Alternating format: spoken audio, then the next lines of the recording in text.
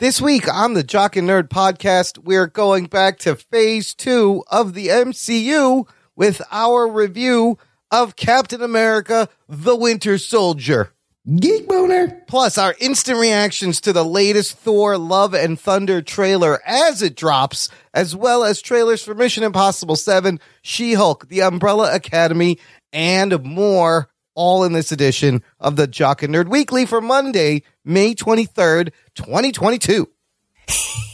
You know who this is, and you know why you're here.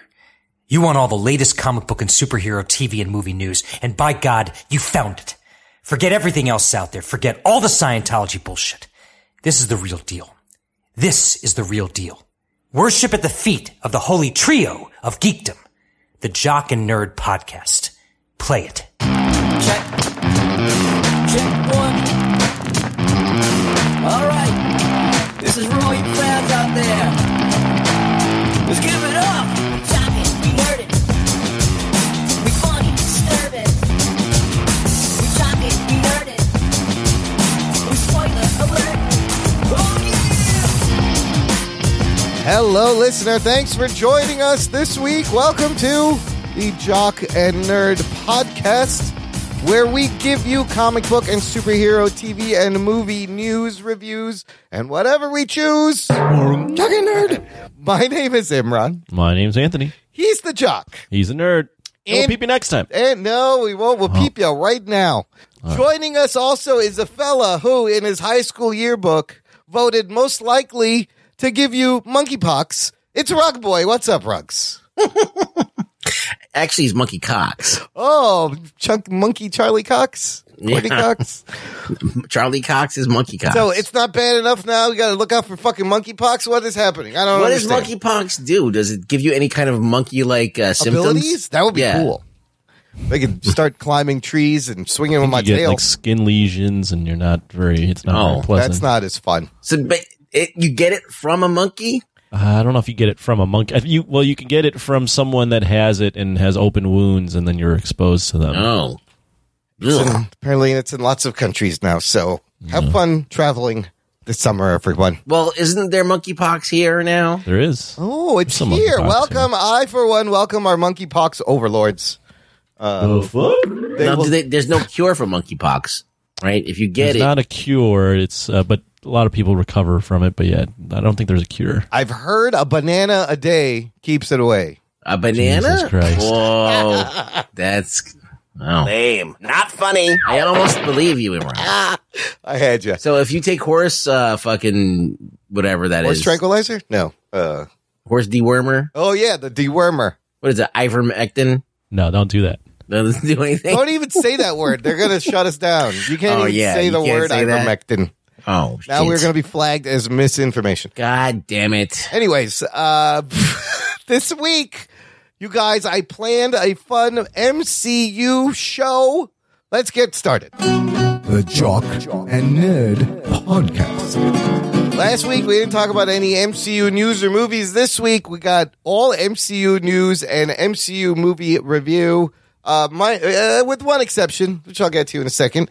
But right now, we are actively on Thor Love and Thunder trailer watch. Oh, shit. Apparently, yeah. the new trailer should be releasing during an NBA playoff game right now as it's happening. So it has not been released. We're going to keep an eye and monitor. And the minute it drops, you will get our instant live reaction on the show. I can't wait. I'm right excited. Now, the trailer is in contractions. I can see it crowning. Oh, it's coming. It'll pass through the vagina It's any second. breaching. Is that oh, look at the hair. Oh, yeah. Ew. In the meantime, let's talk about some other trailers. What the fuck? I've never been in a delivery room, so I don't know. Look at the hair. Ew. Yeah. Ew. Oh, look, it's got hair. How does it have hair already? And it's longer than mine. What is happening? Let's talk about another trailer. This is the only non-MCU news I want to discuss. This just dropped earlier today. Mission Impossible 7.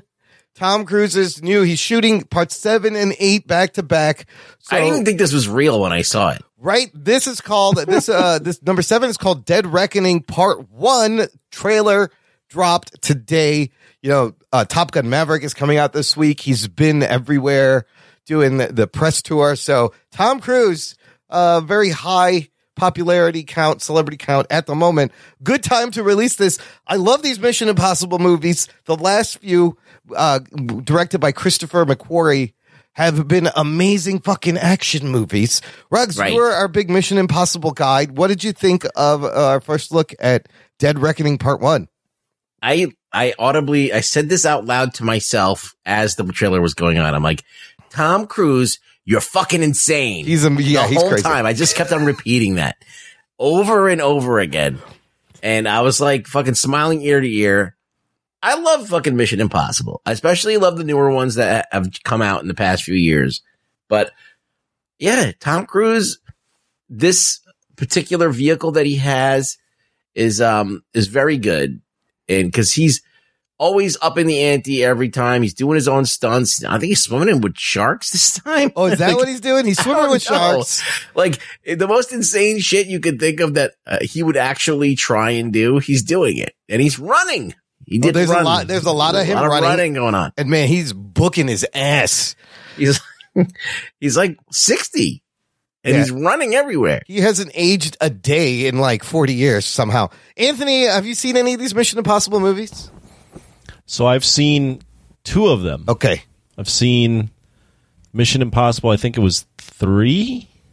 I'm not sure if it was 2 or 3. J.J. Abrams? No, it was 3, yeah.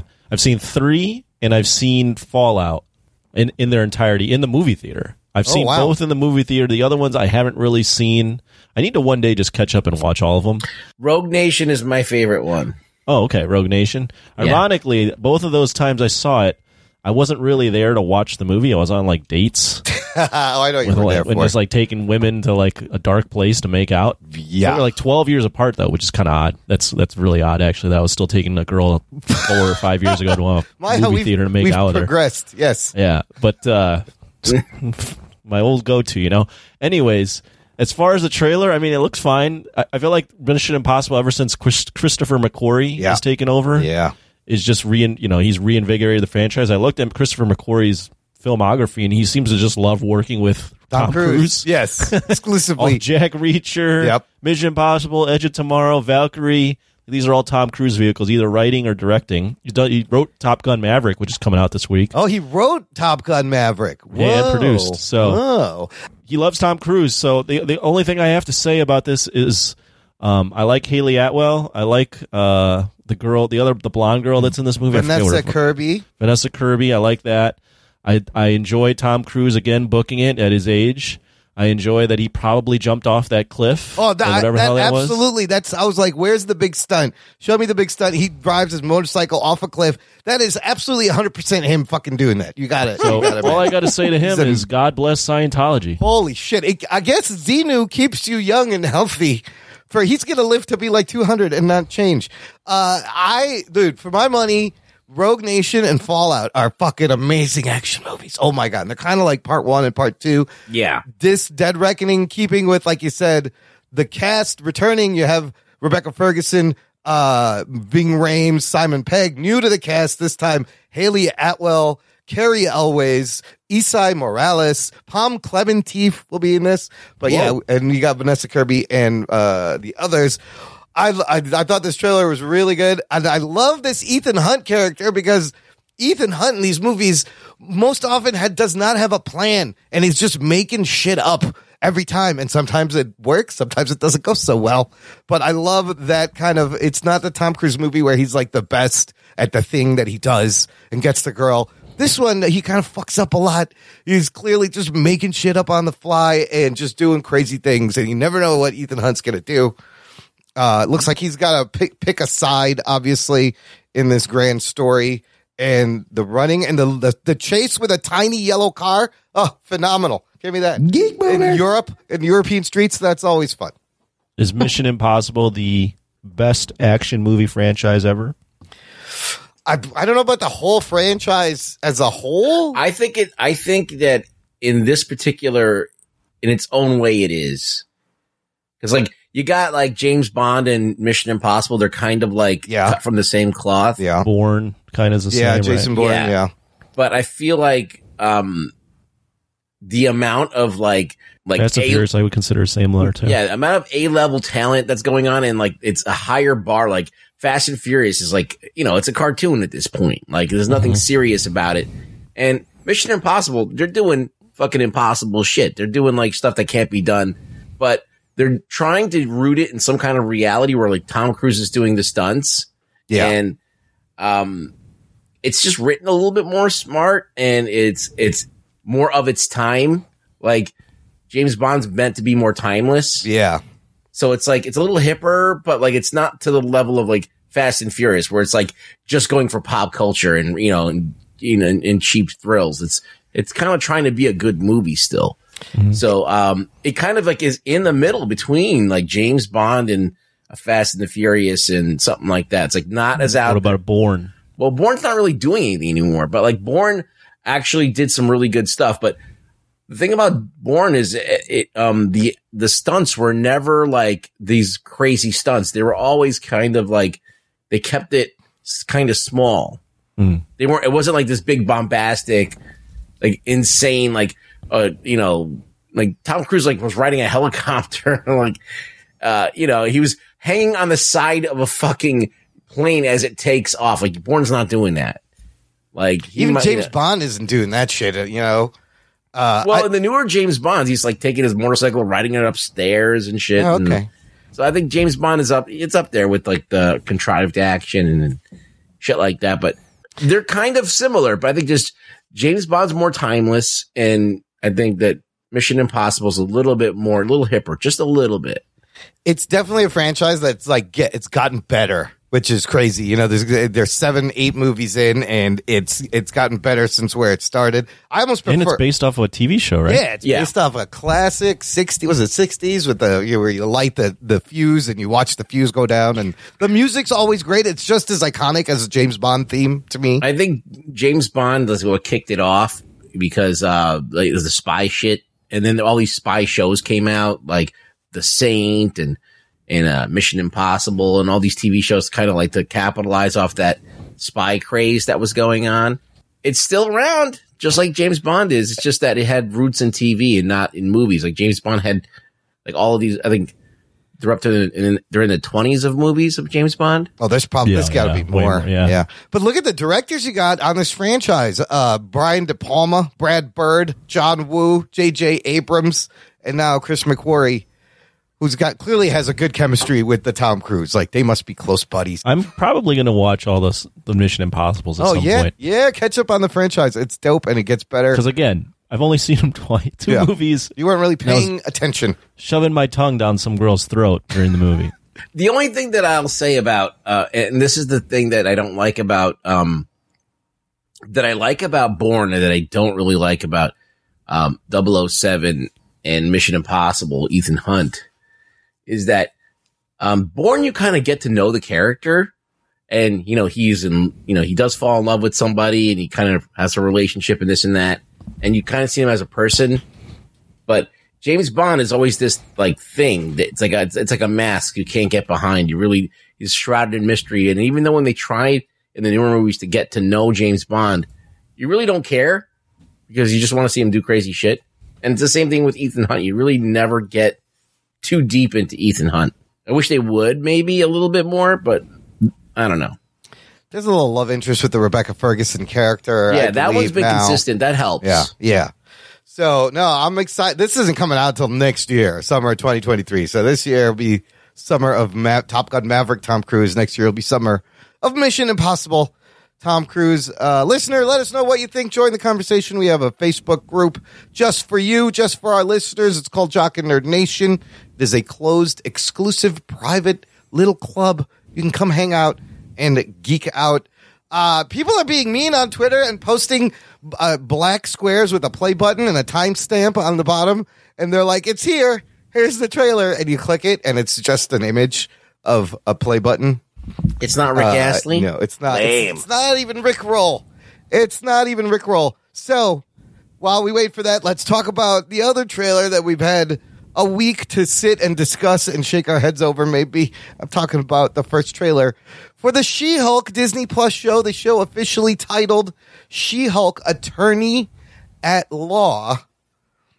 And this one will be 9 episodes starting August 17th. We also got a release date. And probably it's going to be similar to the WandaVision, like half an hour to 40-minute episodes if it's going 9, I imagine. So, Anthony, let's start with you. You've seen the internet love and hate for this trailer for several reasons going around. What did you think overall? Are you excited Geek boner for the show Floppy John. or not? I liked the tone of it.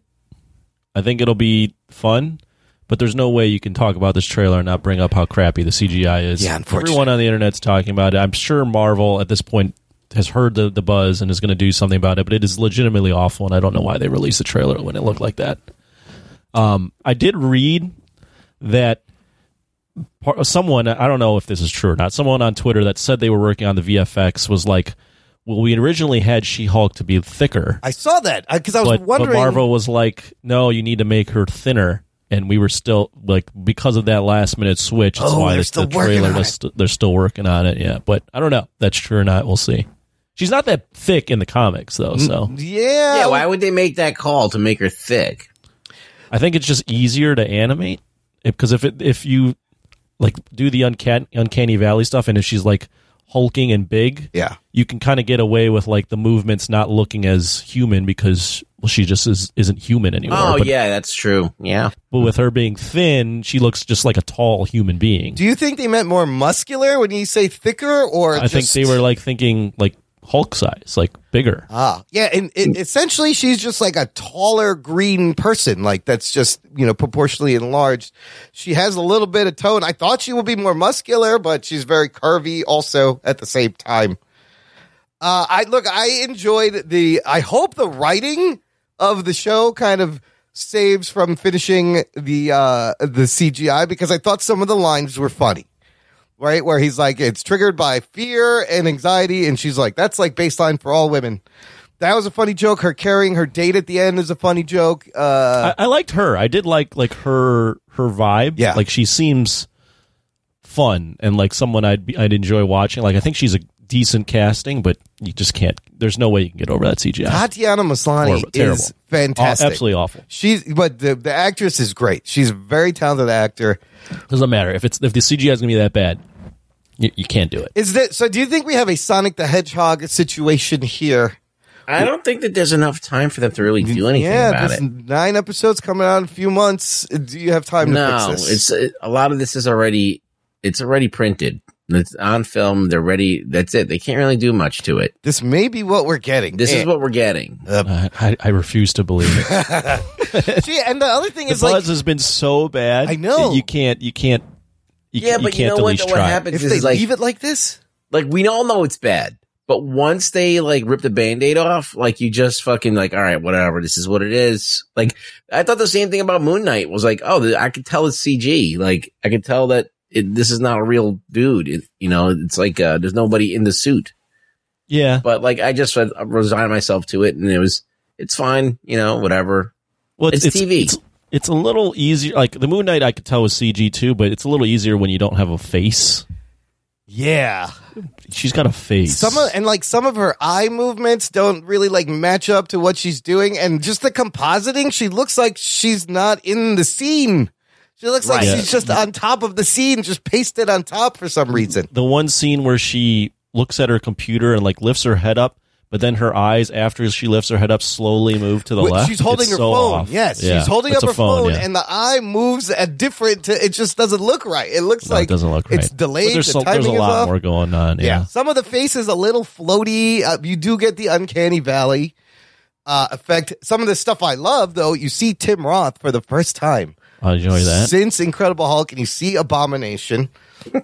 You see Tim Roth is just so old now. He's so old. He looks like he looks like an alligator. So he's still leathery. He looks like evil just because he's so old and leathery. Yeah. You notice he's in the cell with these red bars, which is the same cell in Shang-Chi when Wong took Abomination back through the portal. You saw that same cell. I think in the she portal. has to. I think she has to defend be his him. lawyer. Yeah, I think she has to defend him. So yeah, there's a company she works for, and they're taking superhero law, and she's got a new job. She's trying to navigate this. And originally, I believe Jennifer Walters, Bruce Banner's cousin, has an accident, and then he gives her a blood transfusion, giving her the powers. I don't think that's what's going to happen in this show. Wasn't there a car accident in this too? There is a car accident, but if you notice, there's a shot of her after that accident turning into She-Hulk, staring at the car door. She's already She-Hulk. The theory. Well, there's a well, before you get into your theory, the reason that I saw online that like they were saying they could get away with maybe not making her as big is because she got a blood transfusion, so she wasn't exposed to the full gamma blast that Bruce got. I don't think it's going to be a blood transfusion, because I think maybe the theory is, remember in Endgame when a Hulk mentioned that the snap was like gamma radiation? And possibly if she has the same DNA blood, it triggers her inherent gamma whatever reaction the same way he has it. So I don't know. We'll see if there's an accident, but it looks like a fun, breezy, like attorney comedy. And you see Frogman, which is a very you see Frogman. obscure. You see Titania too. Titania. Frogman was in the Spider-Man comic book. There's two Frogmen. The Frogman is like the son of this other guy, Leapfrog. They both wear frog outfits. It's the most ridiculous thing. Did you notice they changed the title card? Yeah, it's now, and they added the attorney at law, obviously, the subtitle, and but they made it a little more I like cartoony. I like it better than the other one with like the slice through it. There was like a slice. It was like a city with much more serious looking. I kind of like the idea that she's like huge on social media and she becomes a celebrity and everybody wants a picture of She-Hulk. Like, that's kind of fun. Also in this show, joining her will be Benedict Wong, as Wong is going to be in this show. I don't know how many. What about Mark Ruffalo? Mark Ruffalo, it says 9 episodes he's in. I'm wondering if he's going to be in the whole thing. I thought Charlie Cox is going to be in it. Well, and that's the other thing. There's no mention of a Charlie Cox, which would make sense. He's a lawyer. He could show up. Remember, there was the rumors that from the insiders that were concerned about this show, saying this show was a mess for a long time. They feel like we kind of see a little bit what they were talking about in this trailer. But I just hope the writing, if it's written well, it can pull it together. So here's the thing about the insiders. Yeah. I don't trust anything the insiders say, because Doctor Strange and the Multiverse of Madness, you had us go through and read an insider bullshit. thing, and it was all bullshit. 90% of it was bullshit. Yes, it was. Yeah, and I was glad. And there were fake images online. Yes. I was There were fake images of Deadpool in a cell. Yeah. Of Toby hanging out somewhere, and there was like a fake image of something else too. I'm glad those are bullshit, because it didn't like spoil anything, really. A little bit, but not really. Renee Elise Goldsberry also in this. She's from Hamilton. She's amazing. Bottom line, though, the show is going to be unwatchable if they can't fix that CGI. Yes. I don't care how good it is. If that CGI is that bad, I won't. It'll be unwatchable. I will bag it every episode if it's that bad. Yeah, that's going to be a problem. I just think that the hair is really bad too. Really bad. It looks like a helmet.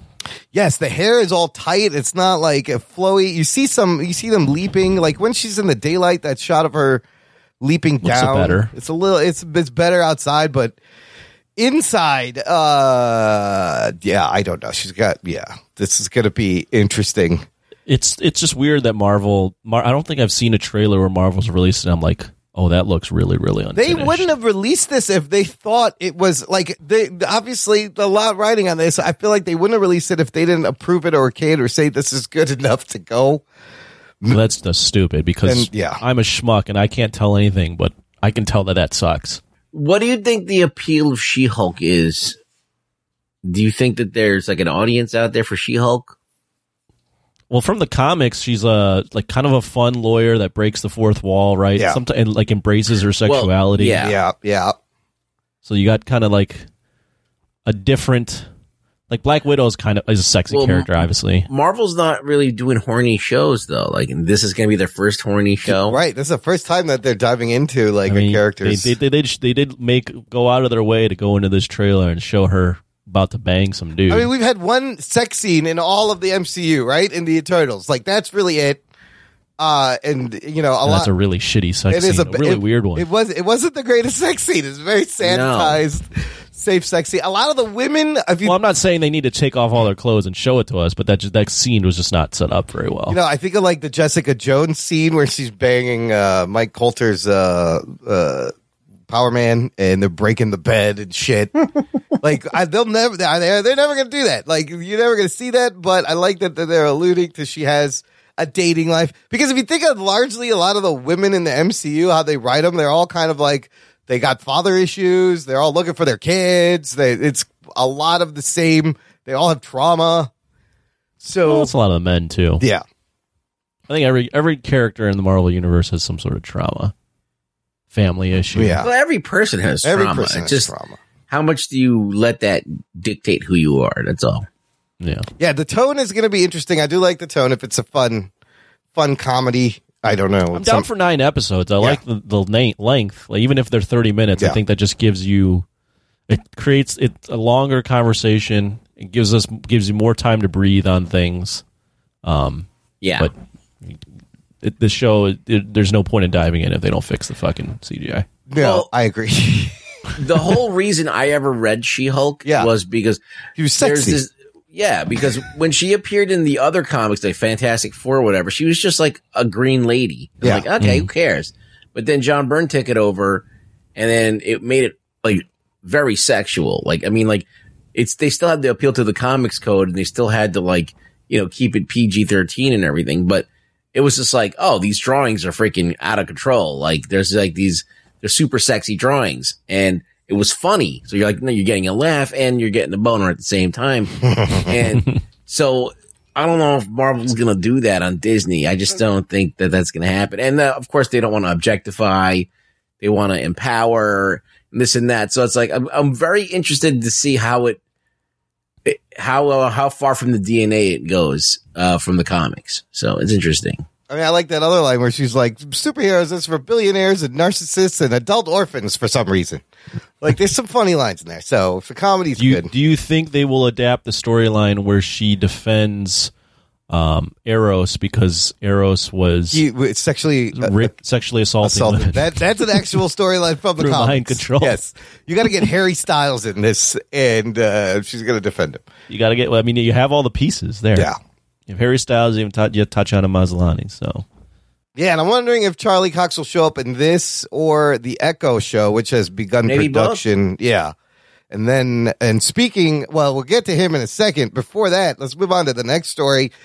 Disney had their upfronts last week, which is like where you show all your TV stuff to advertisers so they know what's coming out. So a lot of the stuff came out during the upfronts. Another thing that came out during the upfronts was details about the Secret Invasion TV show. That it was announced in 2020, featuring Sam Jackson as Nick Fury and Ben Mendelsohn as Talos. So Feige has recently detailed, in this article, it says Feige has recently detailed when the Secret Invasion television series will take place within the MCU timeline. Very little information has been previously revealed. According to him, quote, the show will feature during the blip when half of the universe was decimated by Thanos, and will explore the events that happened in that period. So first of all, I got a lot of questions. This is like a prequel happening during the blip. But second of all, which fucking Nick Fury blipped away then? Was that him and Maria Hill, were they Skrulls? And the real Nick Fury at that point was in space with the Skrulls? How does this, are they retconning shit? Does this timeline track? Anthony, what does this mean? Is this confusing? No. So, where's the real Nick Fury? We'll find out. Which Nick Fury was blipped, do you think? We'll find out. God damn it. I don't know how it's confusing. If Skrulls can change into anybody, then there's a Skrull that took over Nick Fury's place while he got blipped out. But then you're going to do a whole show where the main Nick Fury is not even Nick Fury? It's Skrulls. That's the whole point. I guess it is Skrulls. Secret Invasion's whole thing was, all those comics you read all over the years? They were all retconning aliens. it now to just make them Skrulls. everybody was Skrulls. But they don't adapt the storylines. No, they're not. There's no way they're doing it that way. Ruggs, what do you think? Will the real Nick Fury please step forward? They both exist at the same time, don't they? Fake Nick and real Nick. I guess. Real Nick's out in space, right? Well, he did get blipped. Real Nick? What if that was a Skrull? But if that was a Skrull, how did he have the pager from fucking Captain Marvel? Yeah, I don't know. Like, it just seems like they have some explaining to do. And I don't know. Marvel usually at least gets somewhere in the ballpark where they should be, but like, are things getting messy? Off by a little? Yeah. Is their continuity getting messy? Yeah, a little bit, but it's not like DC level where it's just fucking completely incongruent. It's just like a little off. Well, that got me more excited for this show now. There's room for them to like right around it. You know, they can figure something out. I'm hoping. I'm giving them too much credit, but like whatever. Let's see what happens. Well, this show isn't coming out until probably next year, so we got to wait a little bit. Okay, back to the Charlie Cox. This was exciting news. Geek bonus. Variety reporting a new Daredevil series is moving forward at Disney Plus with producers and writers Matt Corman and Chris Ord. And the rumor is that this is not a reboot. This will be a continuation of the Netflix series. Holy shit. What do you think about that, Anthony? It's not a reboot? It's not a reboot. It's going to be a continuation, allegedly, which I think is the better thing to do, maybe, since you've already introduced Vincent D'Onofrio, Kingpin.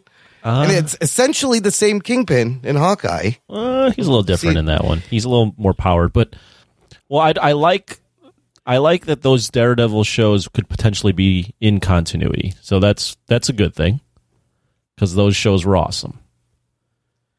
Here's the only thing, though, is Disney, what are they going to, like, what's the tone going to be? Like, because if the way they handled Kingpin is any indication, then I don't know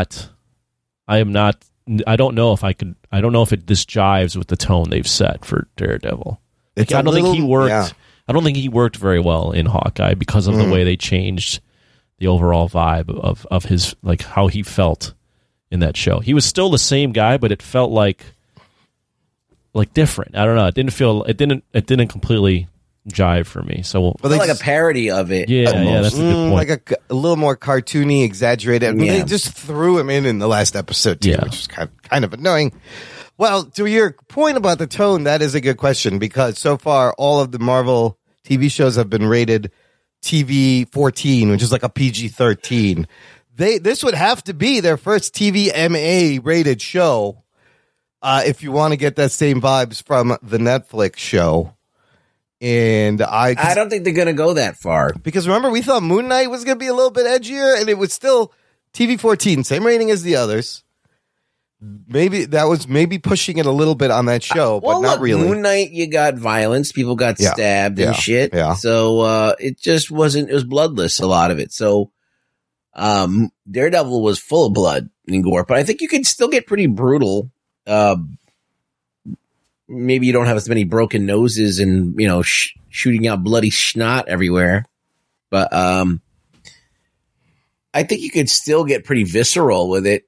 I don't know. I don't know what Disney wants. I really don't know if it wants to go in that direction and like actually go for a TVMA or something like AMC would do. Because you can do it on TV, like that. Like on regular cable TV, you could do this shit, no problem. Yeah, this isn't regular cable TV. It's Disney. But that's what I'm saying. Like, Disney's got these standards that no other fucking entertainment company with this wide of an umbrella adheres to. These guys, Corman and Ord, co-created the USA series Covert Affairs. I've never seen it. But they're also showrunners on other NBC and CW shows. Where'd you see that this is a continuation? There's another story that says reportitly a continuation. I also saw that. That was out. But and that would make sense. Look, we saw him in Spider-Man No Way Home. He's already got his senses. He's where he's at. He caught the rock. But if he's been Daredevil this whole time, like nobody's noticed, maybe nobody went to Hell's Kitchen. He was only in Hell's Kitchen. Well, you want to know what it seems like? It's like when there's a movie that comes out and then they make the cartoon version for Saturday morning TV. Oh yeah, like Rambo, the TV show. Oh my God, that's what the Kingpin felt like. Well, it also seems like it's like what they do with, because if you add this into continuity, technically that Defenders series is continuity because the ramifications of the building falling on him are how season 3 opens. He opens up in the with the nuns because he was being taken care of because a building fell on him. So if that means the Defenders shows, that means all those characters are within continuity. But I don't think Marvel wants to have all of that in continuity. So what they're pulling is the classic Toho Godzilla shit, where a new director comes on, they're like, I'll take the first movie and this movie, and those are in continuity, and the rest, fuck it. Fuck the rest. Because I definitely don't see Marvel wanting to have everything like that in continuity, but you kind of do if you make it this continuous. What if they kind of retcon everything? And it's a comic book thing to do, retconning. So they'll keep some of it and then they'll change some of it and to fit their narrative. Yeah, they'd have to do something, right? They'd have to come up with something to retcon it. Yeah, like I think that they would probably do a like a doohickey, like a flashback kind of retelling of the story and like editing things out. I wouldn't mind seeing that dude who played Bullseye come back. He was pretty dope. That was a fun season. Yeah, it was. That was a good season. You know? And then you got the question of Bernthal's Punisher. Where does he fit in? Is he still part of this? So if it's a continuation, that's going to be interesting to see how it's handled. I'll tell you one show that's not going to be rated TV 13 or TV MA. It's going to be Disney Plus's first Marvel show to be rated just TV PG. And that's Miss Marvel coming out June 8th. I can't wait for this one. Geek boner. They put out a new, like, short 1 minute, another TV spot showing a little bit more action, a little bit more use of her powers and her bracelet, and the fact that it was like her grandmother's, maybe her mom's trying to hide it. You see her using her powers a little bit more. I'm still in until I see this. Are you guys still excited for the Miss Marvel? Oh yeah, super excited. I don't think he is. I don't think he. Oh, they're showing the Thor trailer, by the way. So I'm watching it right now. Shit! But we'll let it breaking simmer. News. No. They're showing it right now, but we'll let it simmer. Oh, they're showing gore. It is online right now. Don't spoil. No, you spoiled it. I'm literally watching it on the commercial. It's online. Shall we watch it now? Find the link, react, and we'll get back. Well, one thing. Let me just comment real quick on the what is it called? What are we talking about now? Ms. Marvel. Ms. Marvel. PG. Yes. I mean, I'm not entirely surprised. This is it looks like it's a kid show. They're aiming it at kids. Show. Am I excited? I'm more excited than Rug Boy. That's good. I'll leave it like that. I'm over the moon. Look, I'm excited to see. I'm in the stars, and if he's over the moon. Look, Shang-Chi brought the Asian representation. I'm excited to see Pakistani immigrant Muslim American representation and how accurate they do it. And does it make me think of like growing up in a Muslim household? For the first time to see it, when the comic came out, I was like, holy shit, I can't believe there's a comic book about this. And now there's a TV show about this. That's huge. I'm still a little nervous about Iman Vellani's performance, being this is her debut. But we got a lot of debuts in the MCU. Okay, it is out. We're going to all watch the Thor Love and Thunder new trailer now. Trunder trailer, truck driver trailer. Let's get ready for some jokes, people. Get your jokes ready, and we will come back and give you our instant reactions. Listener, if you want to watch, there's a link in the show notes. There's going to be a lot of jokes. Click the trailer. You've probably seen it. We're going to watch it now and react. Talking nerd. Okay, wow. That was fun trailer. Wow, just giving away your reaction right away. I'm going to give away my wow. No, look. Well, let's get into it. I like how it's narrated by Korg. Why don't you go first, Imran? The thing was great. I'm gonna go first because I started because I control this motherfucking ship. You fuckers. Okay, let's get to the big thing. Anthony, what did you think? No, you start. You liked it, right? I liked the just the construct of the trailer of Korg narrating a story to kids and then the reveal of Jane Foster. And then the big thing, the new thing, yes, we get to see Gore, Christian Bale as Gore, the God Butcher. And, well, what did you think of his look? He kind of, like, I'm getting like Xerxes vibes from 300. Oh, okay. The way he looks. I'll just start off and say I think the trailer looked really good. I thought it was really well crafted. I actually was excited by the end of the movie, or the end of the trailer. I think it looks really good. I don't really have many complaints. I mean, I know it's going to be jokey. You have Korg narrating to kids, like you mentioned, but seems like a lot of cool stuff. And you have now Jane Foster being thrown in there. I like the line where she's like, "What? It's been like 3-4 years," and he's like, 8 years, 6 months, 7 days, 3 hours. Keep a track. Yeah, it looked good. I thought it looked really good. She looks great. She looks fucking jacked. Ruggs, those are not fake arms, as though you previously believed that those are prosthetic. I don't know. No, I think that's her. I really don't know. I think that's old Natalie Portman. Ruggs, what'd you think? What'd you think of Gore? Whatever. I like Christian Bale, so that should be fun. I did enjoy bits and pieces of it, so I think it's going to be good. I like the music a lot. Well, yeah, they do a Sweet Child of Mine, orchestral version of Sweet Child of Mine. It's like a synth version of it. Yeah, that's kind of cool. It's got all like the 80s vibes, especially that shot at the end in the purple sky and he's jumping. It's a very like 80s throwback. Yeah, I mean everybody looks great, so that's good. I think the Gore looks all right. I'm not like overwhelmed by Gore, but he's doing a little Marilyn Manson vibe look there a little bit. A little bit. So they didn't do the thing where he doesn't have a nose. Like the design in the comics, he looks like that dude from Harry Potter, Voldemort, right? Where he has no. Right. They probably were trying to avoid that. Because then that's gonna come up. So you see full Christian Bale just in like white makeup, all pale with some stripes, and he's stabbing a planet and he's planning to kill all gods. Meanwhile, Thor and Natalie Portman are flirting. So fun. Yeah, I just wonder if they're going to have any chemistry this time. Well, what's interesting too is whenever they have Gore on screen, the entire back, like everything's different. It's all gray. It's all this black gray and white. Yeah, black and white. So wondering if they're going to just do that theme throughout, whenever he's on screen, everything turns that shade of gray, black and white. They cut to Thor and he's like, "Let's go," and he's black and white too. Right. That's really weird. Does he suck all the color? Because the rest of the trailer is super colorful, which I actually enjoy. All the colors and his crazy suits and the tag bit where he blows off Thor's clothes and he's just standing there buck naked and people are fainting. It's funny. You flick too hard. God damn it. The girls just fall. That's funny. You got to see Russell Crowe a little bit more as Zeus, I guess that is. Yep, that's Zeus. Yeah, I thought it looked really good. If I had to rate it, I'd say it's a 9 trailer for me. Nice.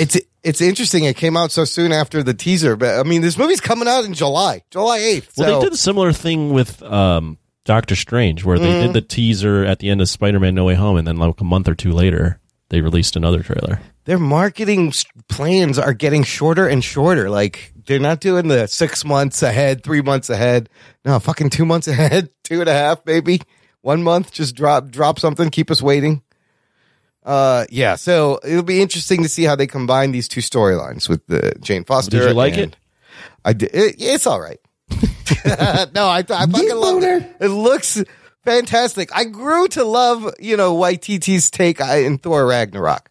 At first, I'm like, this is really jokey. But you watch that more, like whenever it's on, I'm like, it's a fun movie. Yeah, that movie's grown on me. I didn't initially like that tone either, and I still don't like aspects of it and how they did some characters pretty dirty, but I will admit that the character Thor needed something. And they found it. They finally found it. Yeah.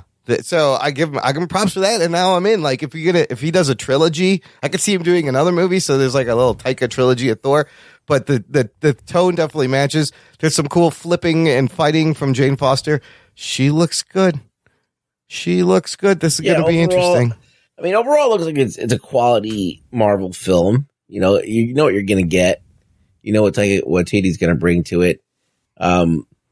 He's got a flair, so I feel like I know what to expect. And I'm not really like blown away where I'm like, oh shit, but I'm whelmed. I'm like, all right, this is what I expect, and this is what we're getting. So I just the thing that stood out to me more than anything was the music. So yeah, the music is fun, and I don't see any like multiversal shenanigans. So I don't think this may even have anything to do with anything that's been happening with the multiverse and all those things, right? Probably not, but well, I don't think it needs to. There's a possibility that Thor is a variant. I thought these different Thors that we saw were going to be variants, but the way they stitched this trailer together, it seems to be the same Thor, different costumes. And you got Valkyrie, and she's the leader of Asgard. But yeah, I'm on board. Bring it. That's this is the next movie I'm really looking forward to for this year. So I'm looking for a good time. I'm glad we got to do it on the show. We didn't have to wait. Instant reaction live on the show.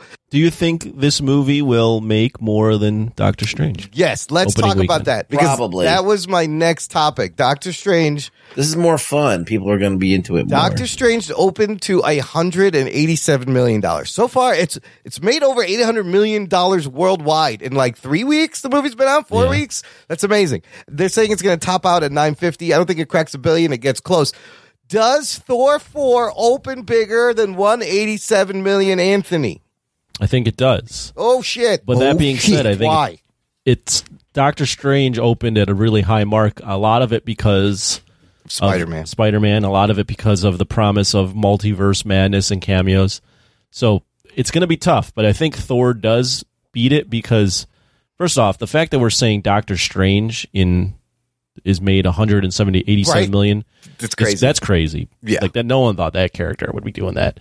Yeah. But I think Thor, like I mentioned earlier, they found something with Thor and Thor Ragnarok, and I think his character is still really popular. Yeah. I think Thor is a more popular character, and I think you throw in that you have a female Thor and that he's already like a stud with the females, but you're throwing in Natalie Portman, female Thor. I think this appeals to everybody. It doesn't appeal to just people, Marvel fans looking for cameos. I think this does it. I think it gets over a $200 million opening. Over 200 million. Ruggs, you think it opens bigger too? Yeah. How much bigger? Well, I think it's going to be around the same mark. I don't know if it's going to. It's definitely going to be close to that. So, like domestic, 200 million. Yeah. Yeah. This is what I was thinking about this a lot, and I agree with you, Anthony. Arguably, this Thor is way more popular than this Doctor Strange. One thing though, just a one ad. Yeah. This is just opening weekend.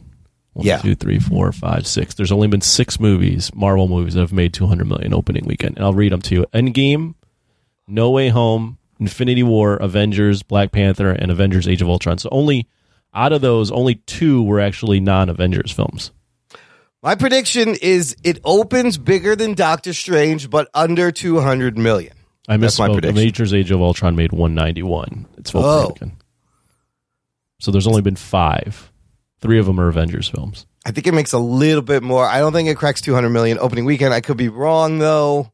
They're showing this like this is this trailer. It's a big event, right? How many people are watching the fucking NBA playoffs right now? Yeah, this will get a lot of hits. That's going to get a lot of views, and it's going to get people excited. And then it's just a little over a month and a half out. I think it opens more, but doesn't crack 200. That's what my definitely beats Thor Ragnarok, right? Thor Ragnarok 122 opening weekend. Oh, absolutely. But so it needs to make like 60 million plus more than Thor Ragnarok. But these movies have this momentum that these movies have. You can't even compare the first Doctor Strange to this Doctor Strange. Huge Doctor disparity. Strange's opening weekend was 85. Right? And now that does 187. Like, what the fuck? And it's all just the momentum. It's the storyline. But I think people they love Korg and Meek.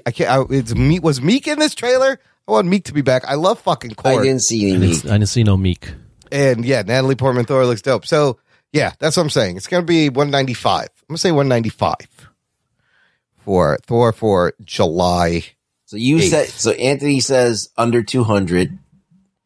Oh, Anthony said 200. You said 200, Anthony? I said over 200. He said over 200. I'm going to say under 200, more than 187. I'm going to say 200. Oh, you're going to be right in the middle. I want to be in a sandwich right now. Shit. All right, we'll see who wins.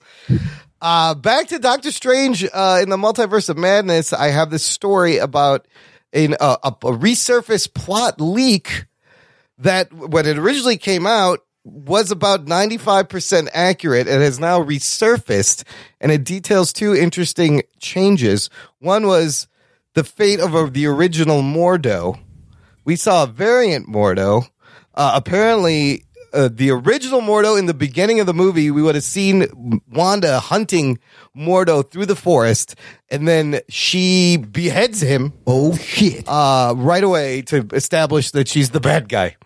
No, that wasn't good. I don't think that was necessary. So that was a good cut. Ruggs, what do you think about that? Did we want to see the original Mordo? I don't want him dead. Yeah, like he's a big part of the movie. You can't just kill him off. His story was unfinished. Probably a better idea that they left him in there. Yeah, from the first one. Yeah, because his story is definitely not.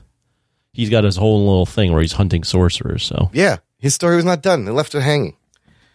The other big reveal in this leak is that Bruce Campbell originally, and I believe they filmed both of these things, so we may see these deleted scenes when the movie comes out on streaming or whatever. Bruce Campbell was going to play Thor's brother, Balder the Brave, and be an Illuminati member. Because you notice there was empty chairs in that Illuminati setting. I think there was like one or two empty chairs. And I was wondering who was supposed to sit in those chairs. So maybe we'll see both of these deleted scenes. But yeah, this movie is over $800 million, which is crazy. Every Marvel movie is just going to get bigger and bigger. You know what else is big, listener, is a Jock and Nerd podcast t-shirt. They come in big sizes. They come in little sizes, all sorts of sizes. Visit our TeePublic shop, jockandnerd.com/shop. To get a bunch of swag, we got Rug Boy, we got some sayings, we got the old logo, new logo on a bunch of things, bunch of items, bunch of swag. Buy some stuff. Be a niche hipster supporting the show and sharing the show. Last thing in the news, Stan Lee's estate has made an interesting deal with Marvel here. This is from Hollywood Reporter. In a unique deal, Marvel has signed a 20-year deal with Stanley Universe, which is a venture between Genius Brands International and POW Entertainment, to license the name and likeness of Stan Lee for use in future films and television productions, as well as Disney theme parks, various experiences, and merchandising. I think we all love the Stan Lee cameos. We've been missing them. I don't know if this is a good or bad thing. Kind of weird, right? Does this mean we're going to see like digital recreations of Stan Lee like they did with Carrie Fisher and that other guy, Peter Cushing from Star Wars? Or they can use his name, his likeness, his picture, kind of like his voice. Big Hero 6 when they have him on the painting over there. The cameo in Spider-Man Into the Spider-Verse happened right like after Stan Lee passed away. That movie came out, and that was like a great cameo. And there was digital Stan Lees all over that movie as background.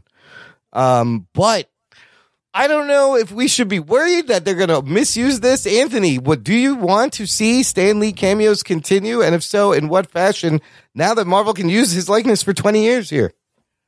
I don't think so. I miss them. They're always they were fun. It's weird that he's dead. And right. I know, it's weird though, like I say that and then in Star Wars, I had no problem with Carrie Fisher showing up, and she's dead. And I know there's other characters that have shown up in Star Wars and other movies that have been deceased. But I don't know. I just feel like it'd be weird. I know he's not there. There was just something fun about like you knew that he was filming in every movie. Yeah, and to kind of continue it would be just like a running gimmick that I would be. I don't know. It's just kind of a little distasteful for me. I mean, I wouldn't mind like Easter eggs where like he's on a poster in the background or you see his face or he's like on a newspaper or something. That would work. As long as it doesn't pull you out of the movie, I think it's fine. If it's just kind of like seamlessly integrated into the background or an image or something, a voice, I don't know. But as long as it doesn't pull you out of the film. I mean, the deal includes, likeness and in movies and TV projects, the right to use his name and likeness in theme parks, cruise lines, in-park merchandise, also toys and apparel and stationery. So they could slap his face on everything and start selling Stan Lee t-shirts, which I guess that's not horrible. Well, I mean, we use Stan Lee all the time. Oh my God, we do. Here, like, if this isn't legal, I forgot that I had all these Stan Lee drops right here. Excelsior! Fucking fantastic. I got him swearing. Yeah. The fuck's going on We're here? doing the exact same thing that you're trying to like say, oh, this is going to be weird. We just do it all the time. We use Stan Lee. I do not have an exclusive licensing agreement, so I want your head up when I throw my fist in the air. always while your head up. Yeah, that's audio that he actually said. These would be like things that they've made out of nothing to put in a movie. I mean, we've seen them do it with Luke Skywalker, where the lines he delivered, Mark Hamill never said those lines. It was all AI digitized off his voice. I don't know how much audio they have of Stan Lee, where they can make him say whatever. I think they should just hire Ruggs to do all the Stan Lee voices. Yeah. Do it. Let's say Spider-Man and Stan Lee Ruggs. Everybody loves it. Spider-Man. Perfect. Dead on. Oh, Yeah. shit. Anyways, we'll see how tasteful Marvel uses this in the future. But this is a crazy deal. 20-year deal for his likeness. Okay, let's take a quick break here, gentlemen. Play some promos. And we will come back and review arguably, probably the best MCU movie ever made. We'll find out right after this. After these messages, we'll be right back. Hey there, everyone. Brian here, host of TV Trivia Pod. It's a trivia-style podcast focusing on TV and movies. Listen in for questions like, what's the name of Michael Scott's screenplay? What do you say to view the Marauders map? And what's everyone eating in the post-credit scene of Avengers? Play along to TV Trivia Pod anywhere you get podcasts. And stay tuned for more trivia. Check out what's been going on with the Pop Culture Cosmos Show and the PCC Multiverse. I see the potential for basically like another Netflix kind of paradigm shift where here comes this other major player. They have a ton of resources. Apple could change the way that entertainment is consumed. They say it's the only time this year that you'll have stars from each brand battling each other, and we know it's not going to be the case, but they like to say that, and more power to them, I guess. Well, it's a big first step, bringing all those superheroes together. There were definitely some parts of the movie that I really enjoyed, and then there were some parts that I thought just kind of fell short of expectation. Part of it has to be something to do with how it's being promoted, and this is a thing where audiences do not agree with critics. That's the Pop Culture Cosmos Show. And the PCC Multiverse, every week on Apple Podcasts. And over a dozen of your favorite streaming and podcasting options. And nerd.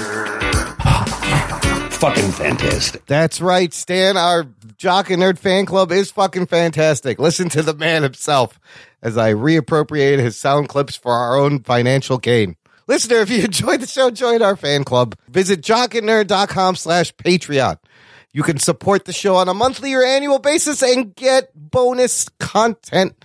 You get access to a bonus RSS feed that has extra shows, bonus content, post shows, instant reactions. The shows come out early. You can hear Anthony review a bunch of 80s movies that are all up on there now. Lots of fun. You also get Discord benefits. You can join our monthly geek hangout just for our Patreon subscribers. The next one tentatively scheduled for June 23rd, Thursday, 8 p.m. Central Time. We just had one last week and everybody was there. Anthony, you were there and you got to meet the legend, didn't you? Yeah. What's his name? Benjamin Wesley Cranford III. Such a legend. You can't remember Wes Cranford from Australia. He's fucking around with you. We had both Cranfords there, Wes and Ethan, and we kept telling Wes he was a legend as Ethan rolled his eyes so hard that I think he passed out for a second. But you don't see. The thing is, he's in the prime of his life. He's young. He has no idea what it's like to be, past 30 years old and approaching you're in your middle age and you're still can still do shit. I can only hope to be in as good shape as I am as he is. It's never going to happen. Wes makes it look good. Still getting out there, still having fun, still has like a rosy attitude. I'm a big Ethan Cranford fan too. That kid's great. No. I'm just saying, the perspective at that age, you don't really understand, how much of life beats you down by the time you're in your 40s. That's right. Anthony, you'll get there eventually. Anthony's a legend in his own right, so he's was two legends on the Discord hangout. Like, you got to sign up for that. Legend, but Anthony was recognizing Wesley's legendariness, so that was actually nice to see. AMC's game. Is that the same? Yeah, that's right. Is that what the kids say? There's also a You Pick It tier where you can pick any movie to force us to watch and review. Lots of fun over on the Patreon. Join it today, jockandnerd.com/Patreon. Okay, let's get to this week's review. By popular demand, we are going to be reviewing Captain America, The Winter Soldier from 2014. Here is your spoiler alert. Before we get started, does anyone want to get out? Prepare to be spoiled! For the first time, it lines up with the movie we're reviewing. And this one I'm going to dedicate to our entire Facebook group, all our listeners, Jock and Nerd Nation. It is a movie people thought we had already done. People were looking for. We'll get into that in the News from the Nation, but I think it was a good choice to do it this week. It seemed like everybody had been waiting for this, so dedicated to Jock and Nerd Nation. I think the first Marvel movie we reviewed was Age of Ultron. Correct, Age of Ultron, and then we've reviewed every Marvel movie since Age of Ultron. Right. Moving forward, we were not podcasting when Winter Soldier came out in 2014, but that's why we're here. This is the 9th MCU movie. We got to go all the way back to Phase 2.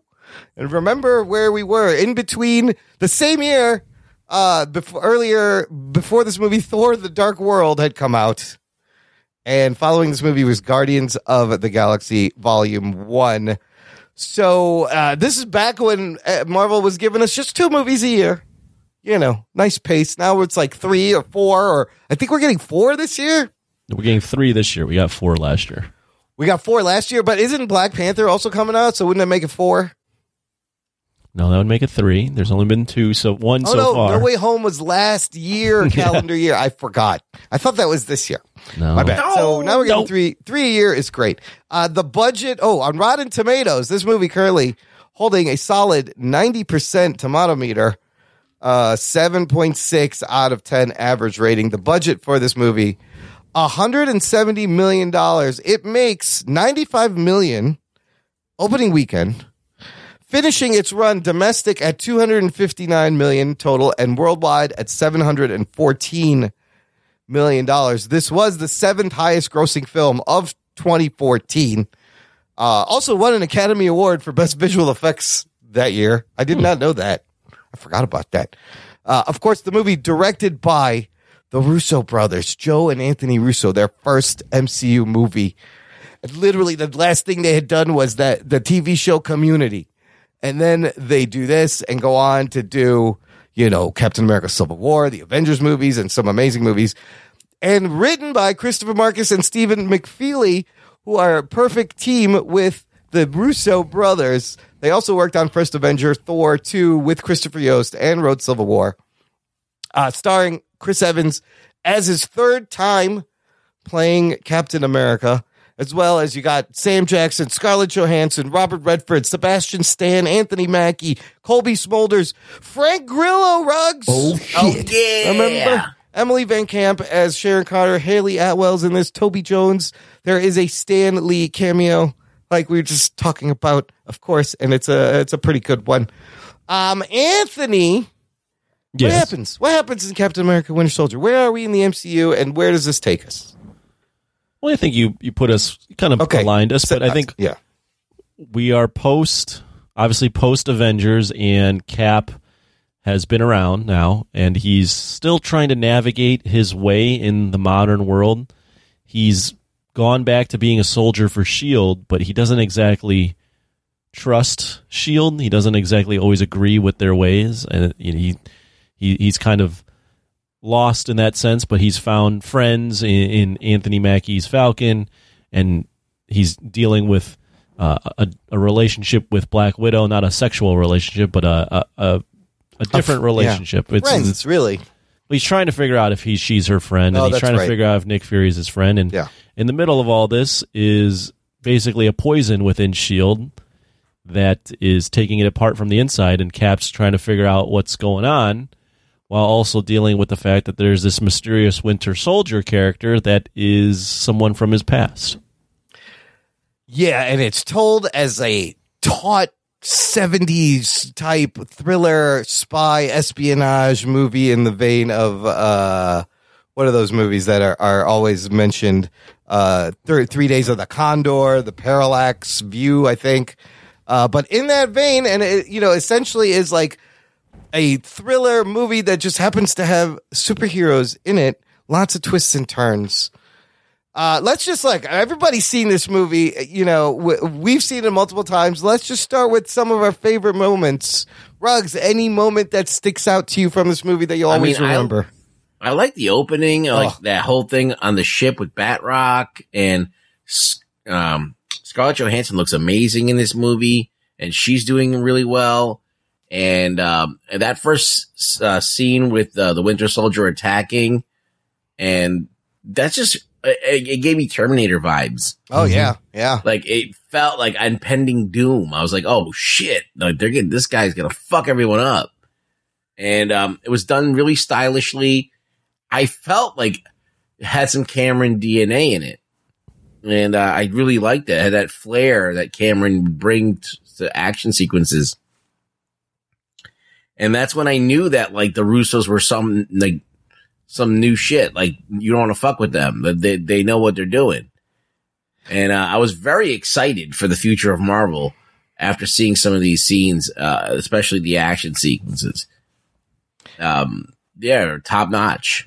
I mean, George St. Pierre as Batroc, they take kind of a silly character from the comics, Batroc the Leaper, and make him formidable. But every action scene has this amazing tension, this amazing forward movement. You white knuckle the couch, the sofa you're sitting in, right? When you watch it, your heart starts beating faster. The stylish way this thing is shot from the very beginning is just phenomenal. Anthony, any favorite moments? Where do you want to start? I mean, the movie is. I rewatched it yesterday. The movie still holds up. It's still absolutely really freaking good. Favorite moments? I think just going back to like when we first saw it in the movie theater. Me and you actually waited out. I think we got an early showing and we waited out 3 or 4 hours in line. Yeah, there was one of those premieres. Yeah.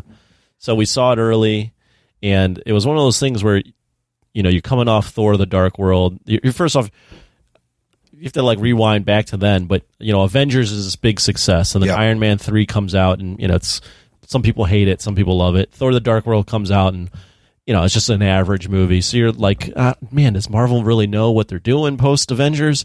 And then this movie comes out, and it's just completely unexpected with, the Russo brothers directing, who, have only done TV shows, and You, Me, and Dupree, I think.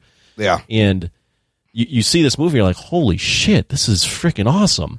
Like, the way they were able to nail the tone, I think, is one of the best aspects of this movie. Is just the tone is perfect throughout, where it's, as you mentioned, like kind of this spy espionage thriller, but then you have hints of like Terminator vibes with Winter Soldier, and you have Captain America, who, a lot of people were like, man, does he work?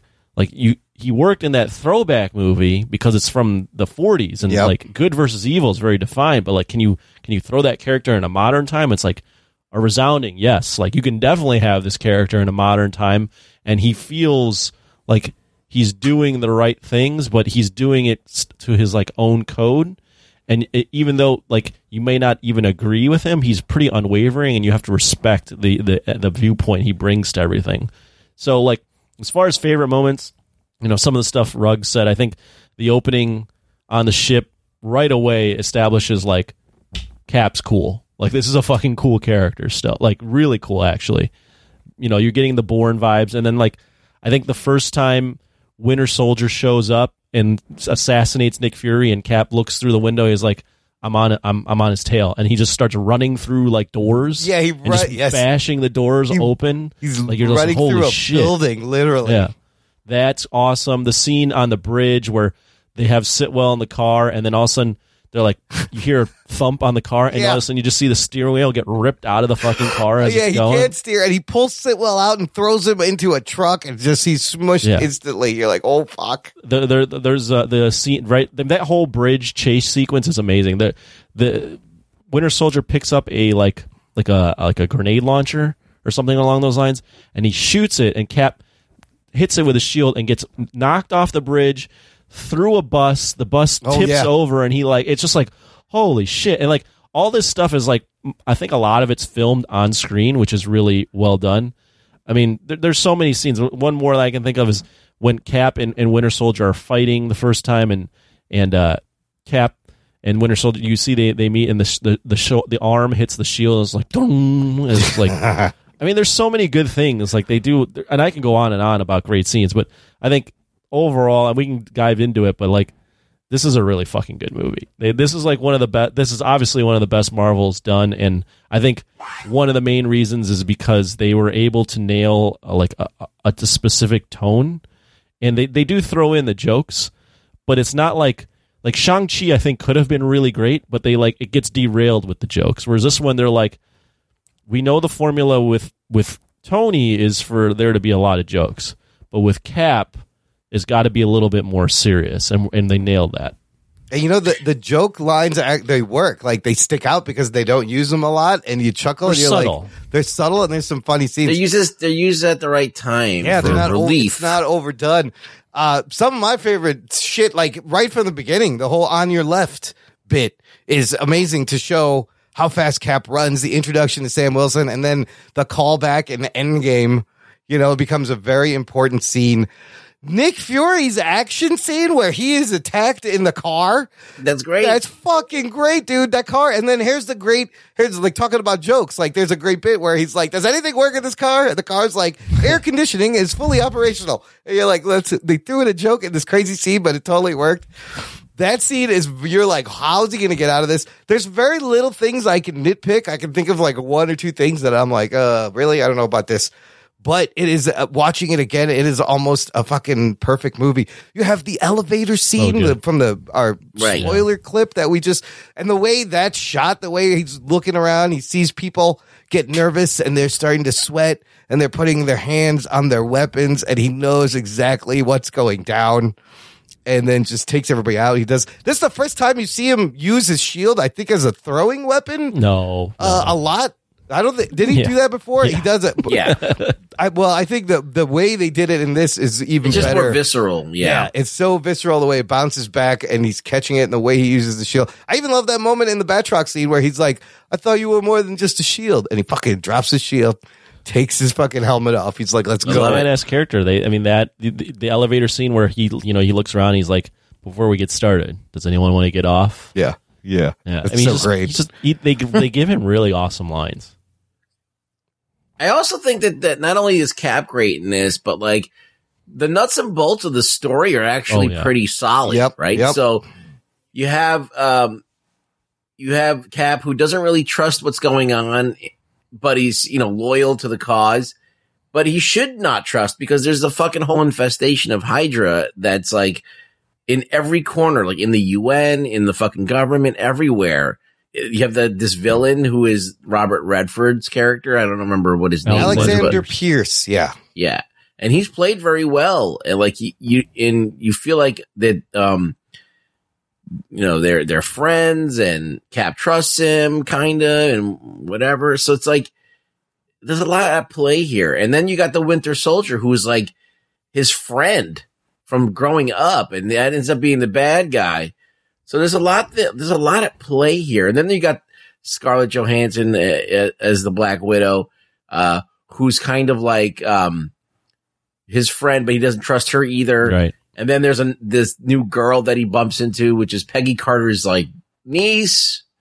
Yep. And that's a little convenient. There's a lot going on there. I like the line. Like, I wrote down, this movie does a really good job with characters. So you have him and Natasha, you have him and Fury, then you have him and Peggy, and you have him and Sam, and then you have Fury and Pierce. Like, they do, and every character that they introduce or build on, it's all interesting. Like him and Natasha, there's a scene where they're in the car and she's like, I can be whatever you want me to be or whatever you want. And he's like, how about a friend? Like, and he's just like, they're so like by the end of the movie, you're like, oh, they are friends. But in the beginning of the movie, he's like, can't trust her because she's doing her own side missions and she's untrustworthy.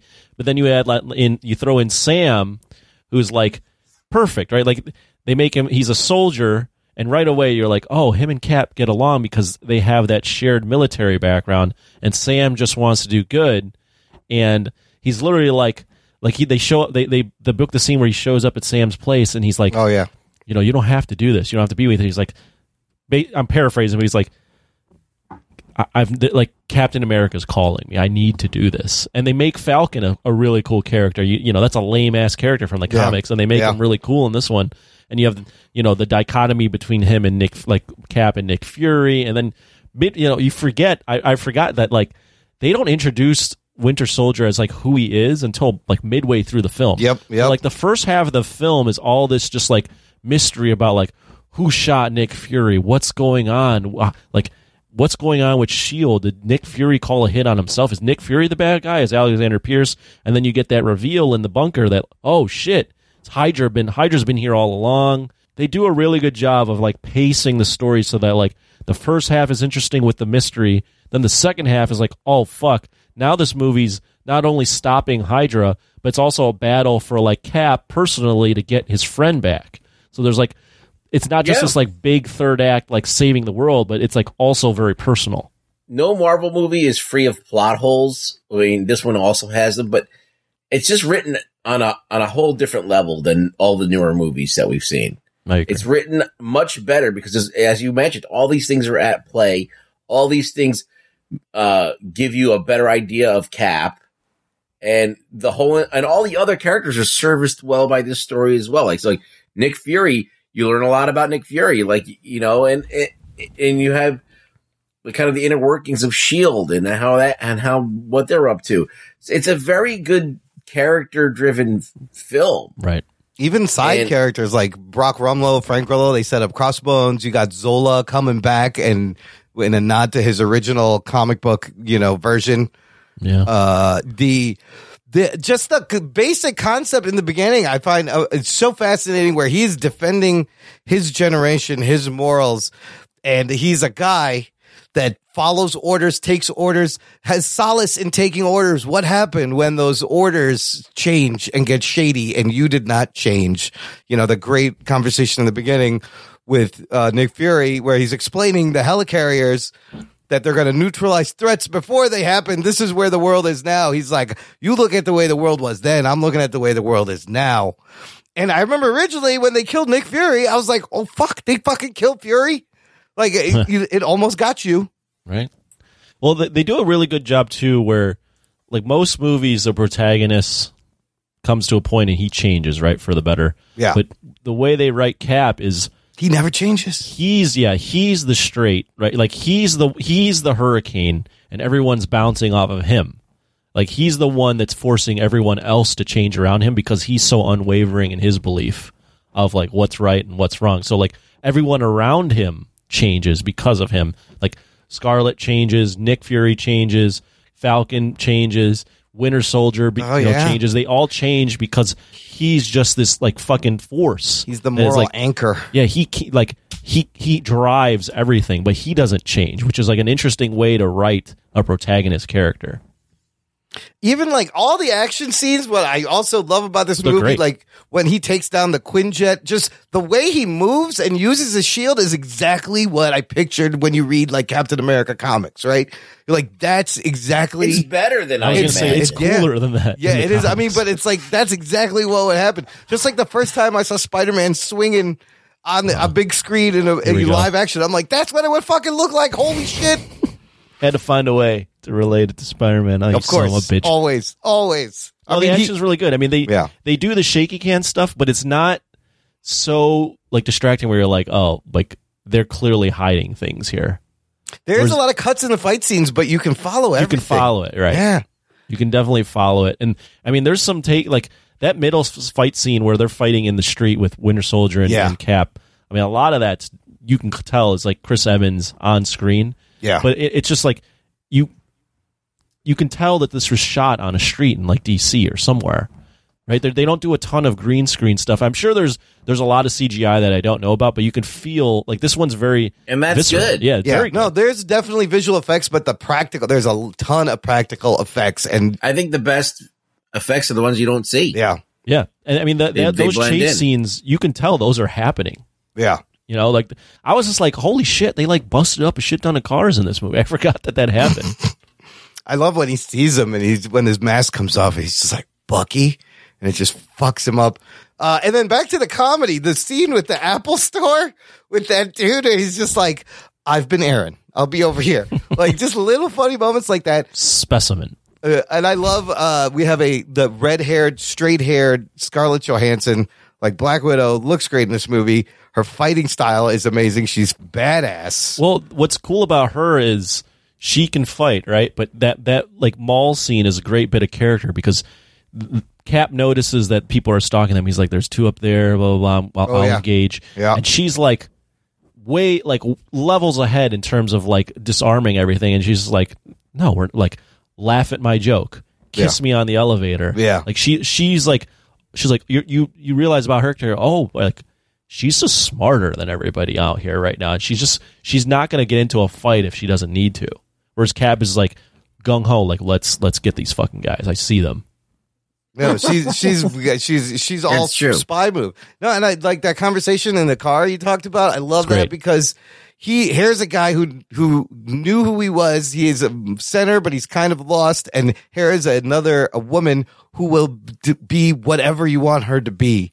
You don't really know who she is. She doesn't really know because she's played whatever people want her whole life, and that's how she's gotten there. Just that dichotomy is amazing. Well, even like the little bits in the beginning, right? So he's catching up on life, and you do the scene with him and old Peggy, which is like heartbreaking because she has Alzheimer's. And he's missed this entire life with her, and then he sees Sam after, and Sam says something along the lines of, I think I wrote it down. What makes you happy? To Steve. Yeah. And Steve, he goes, and like at this point, the girl that he was always going for has Alzheimer's, isn't going to remember everything, and he has he's lost in the military, like he doesn't have really anyone he's serving, and he says, I don't know, and it cuts, and it's like, oh, like this movie is about like Steve trying to figure out what Captain America means in this world, or what a good soldier is in this world. Right. Do you just blindly follow orders? His whole world gets turned upside down.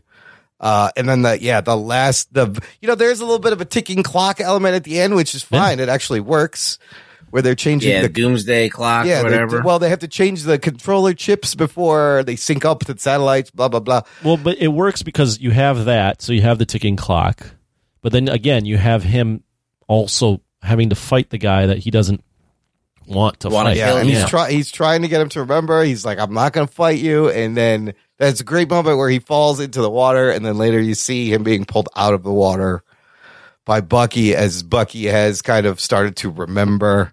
Well, that scene right before where he's getting beaten, his face beaten, and he's just getting pummeled, and he's like, "I'll be with you to the end of the line." Yeah, he says like the line. He goes like, "Then finish it because I'll be with you till the end of the line." Yeah. The only drawback about this movie is the last movie, because the last movie doesn't do a good enough job of establishing the relationship between Bucky and Cap, where you're like, oh, I really want Bucky to be redeemed here. In Civil War, you mean? No, the last movie, First Avenger. The first movie. Because okay. half of that movie, Bucky is sidelined in jail or like as a POW or gets killed. Yeah. So you don't really, like, other than a few scenes, you don't get a good feel for like who Bucky is and why he's so important to Cap. Like they do. That's why they had to throw in that flashback scene, where he's like, I'm with you to the end of, like, they had to throw in a line that he had said previously in the previous movie, but actually he had never said in the movie, so that they can build on that later at the end with the end of the line. And then you think about his journey, and like we just saw him in Falcon and Winter Soldier, and Sam, like how they've changed, and now he's Captain America. Like that's fun to see the journey of this character. Well, it's like Sam's character, just like you get more of like why Cap is awesome, because Sam's just like, I'm doing what he's doing. Yeah. Like Nick Fury is like, like, what do you think about Shield? And he's like, don't look at me. I do what he does. And then like later on, he's like, Sam's running with, like, how are we going to know the good guys from the bad? If they're bad, they're shooting at us. It's like, all right. Like, he just is like, Sam's reverence for Steve makes you go, oh man, like Steve is a fucking legend right now. It's inspiring. Right. Yeah. He's walking around. Nobody recognizes him when he's walking around in just a hat.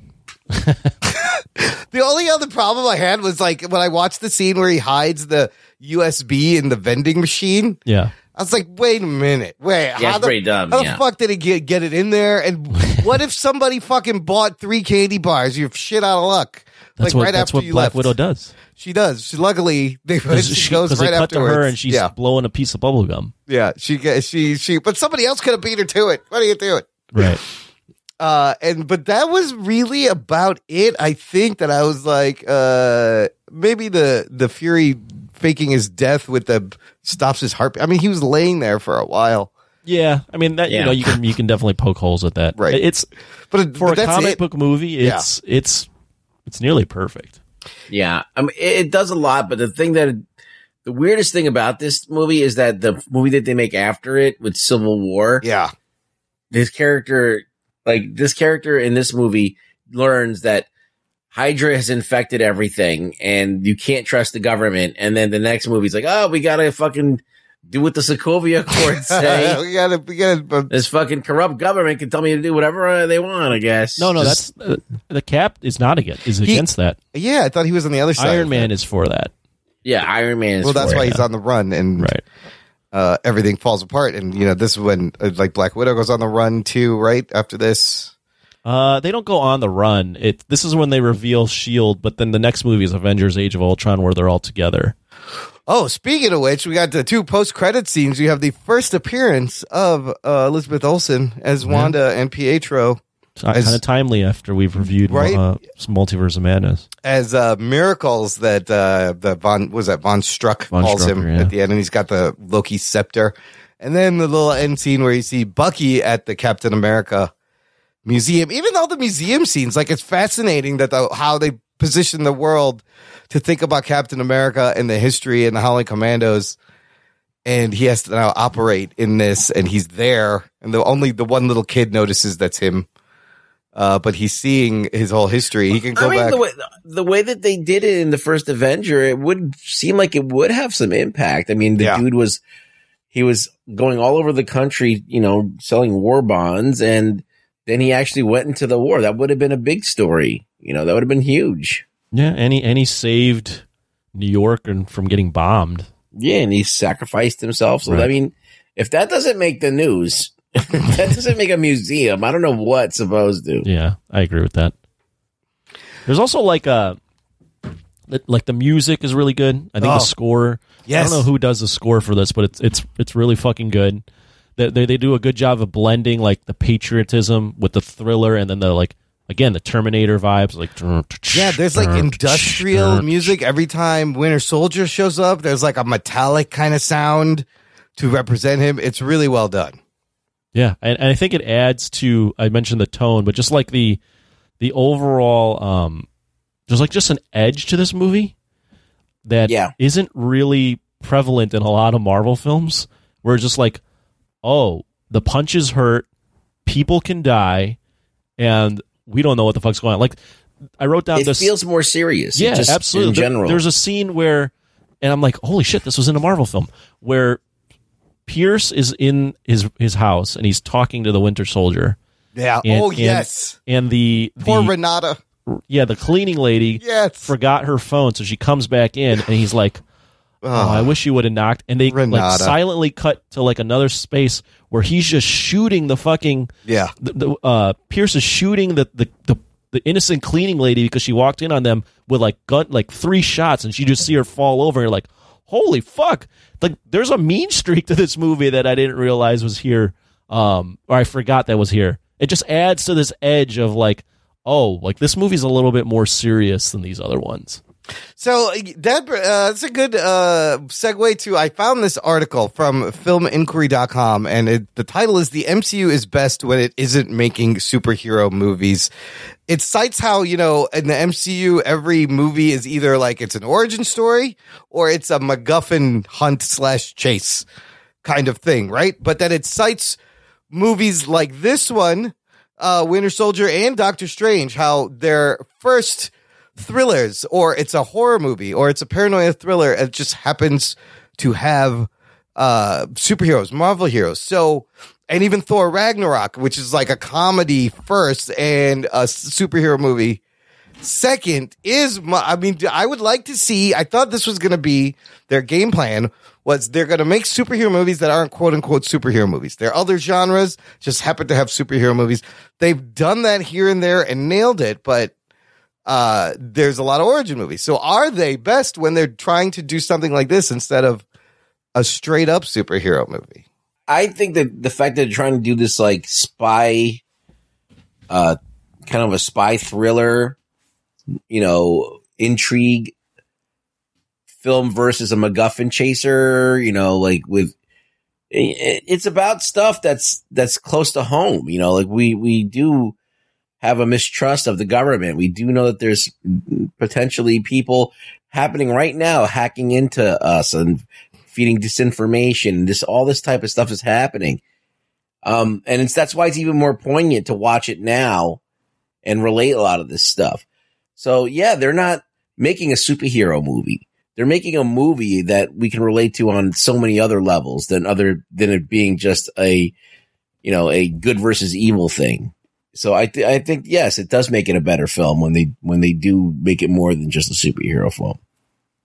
I would add that origin films in and of itself are inherently bogged down because you have to establish who this guy is and all that, and you can't really dive into the story until you establish, how he got his powers, blah, blah, blah, how he or she got their powers. So I think origin stories are inherently a little bit more superhero-y than other stories, but I think it still comes down to, like, good directors, good writers, and a well-made movie, because you could point to Spider-Man Far From Home, and like looking back on that, that's just like a field trip movie with high schoolers, and that's not that great. Right. So it's not really like there's a specific code to, like, if they don't make if it's a sequel, then it's going to be good because it's not an origin story. I think it just comes down to, like, good writing, good directing, and having an intriguing plot and good acting. And I think it just comes down to classic movie making rather than superhero movie bad. But if they make a genre film with superhero characters, that's going to be good. Like, I think that the point is that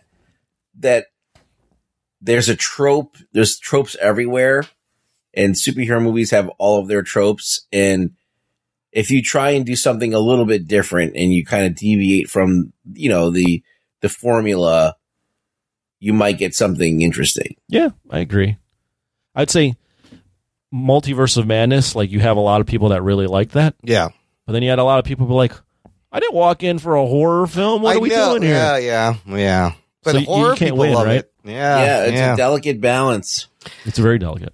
That was always the problem with the origin movies for me, was like, because I knew the origin, I was like, great, this is done. I can't wait for the second movie when you could just jump in. See, I'm on the other side of the fence. I love origin films. I just don't like that they redo them all the time. Yeah. Yeah, I hate when they make them. This is what happens. To me, I think that they rush the origin to get to the action part of the movie.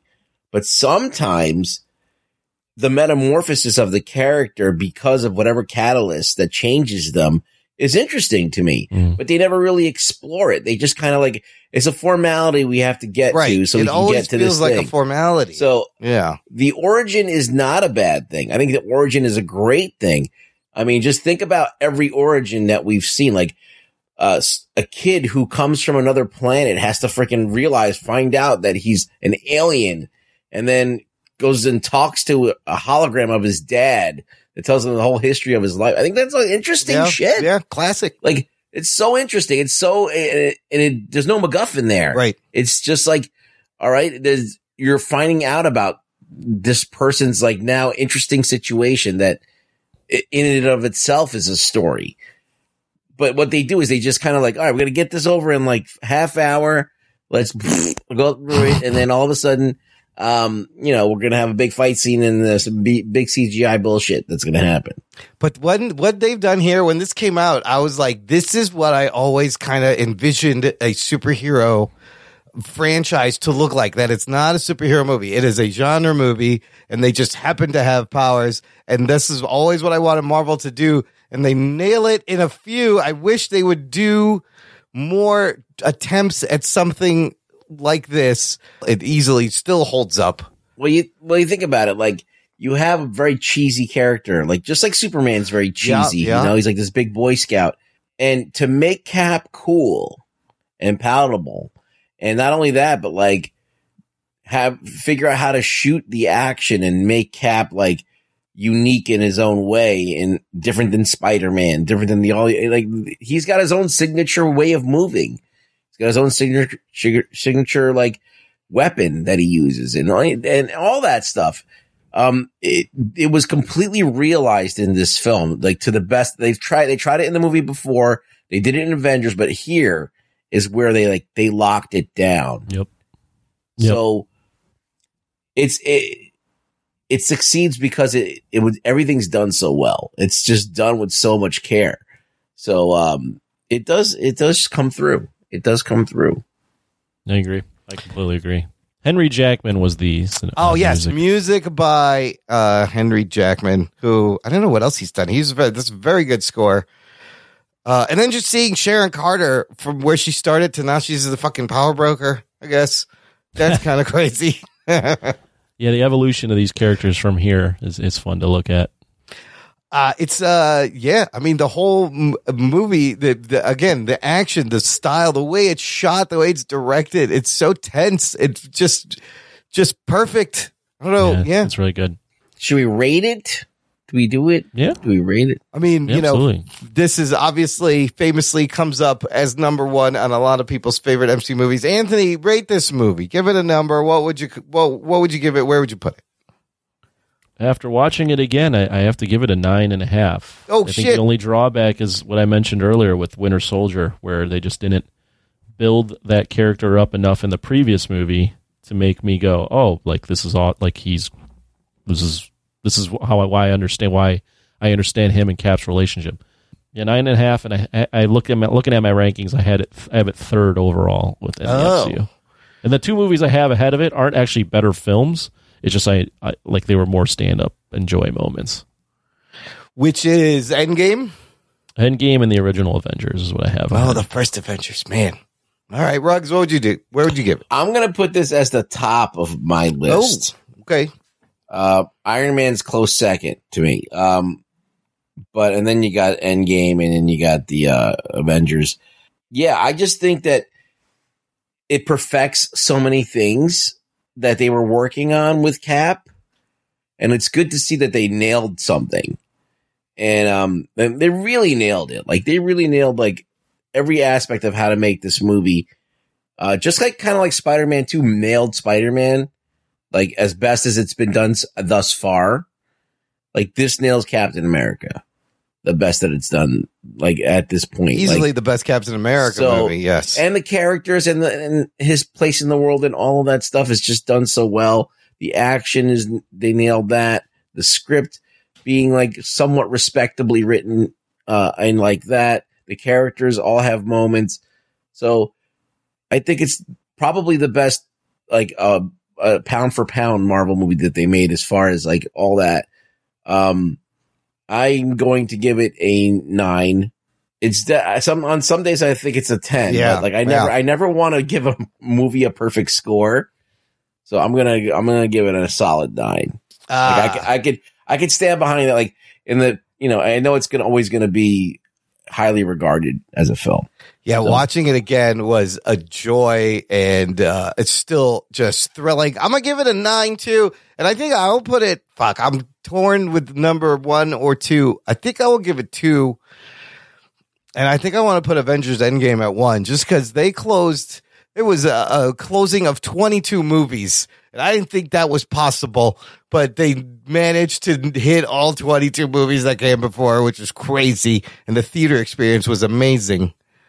So I'll put this second, but I can easily see why people will put it number one. It's a damn near perfect fucking movie all around, outside of just being, a Captain America superhero movie.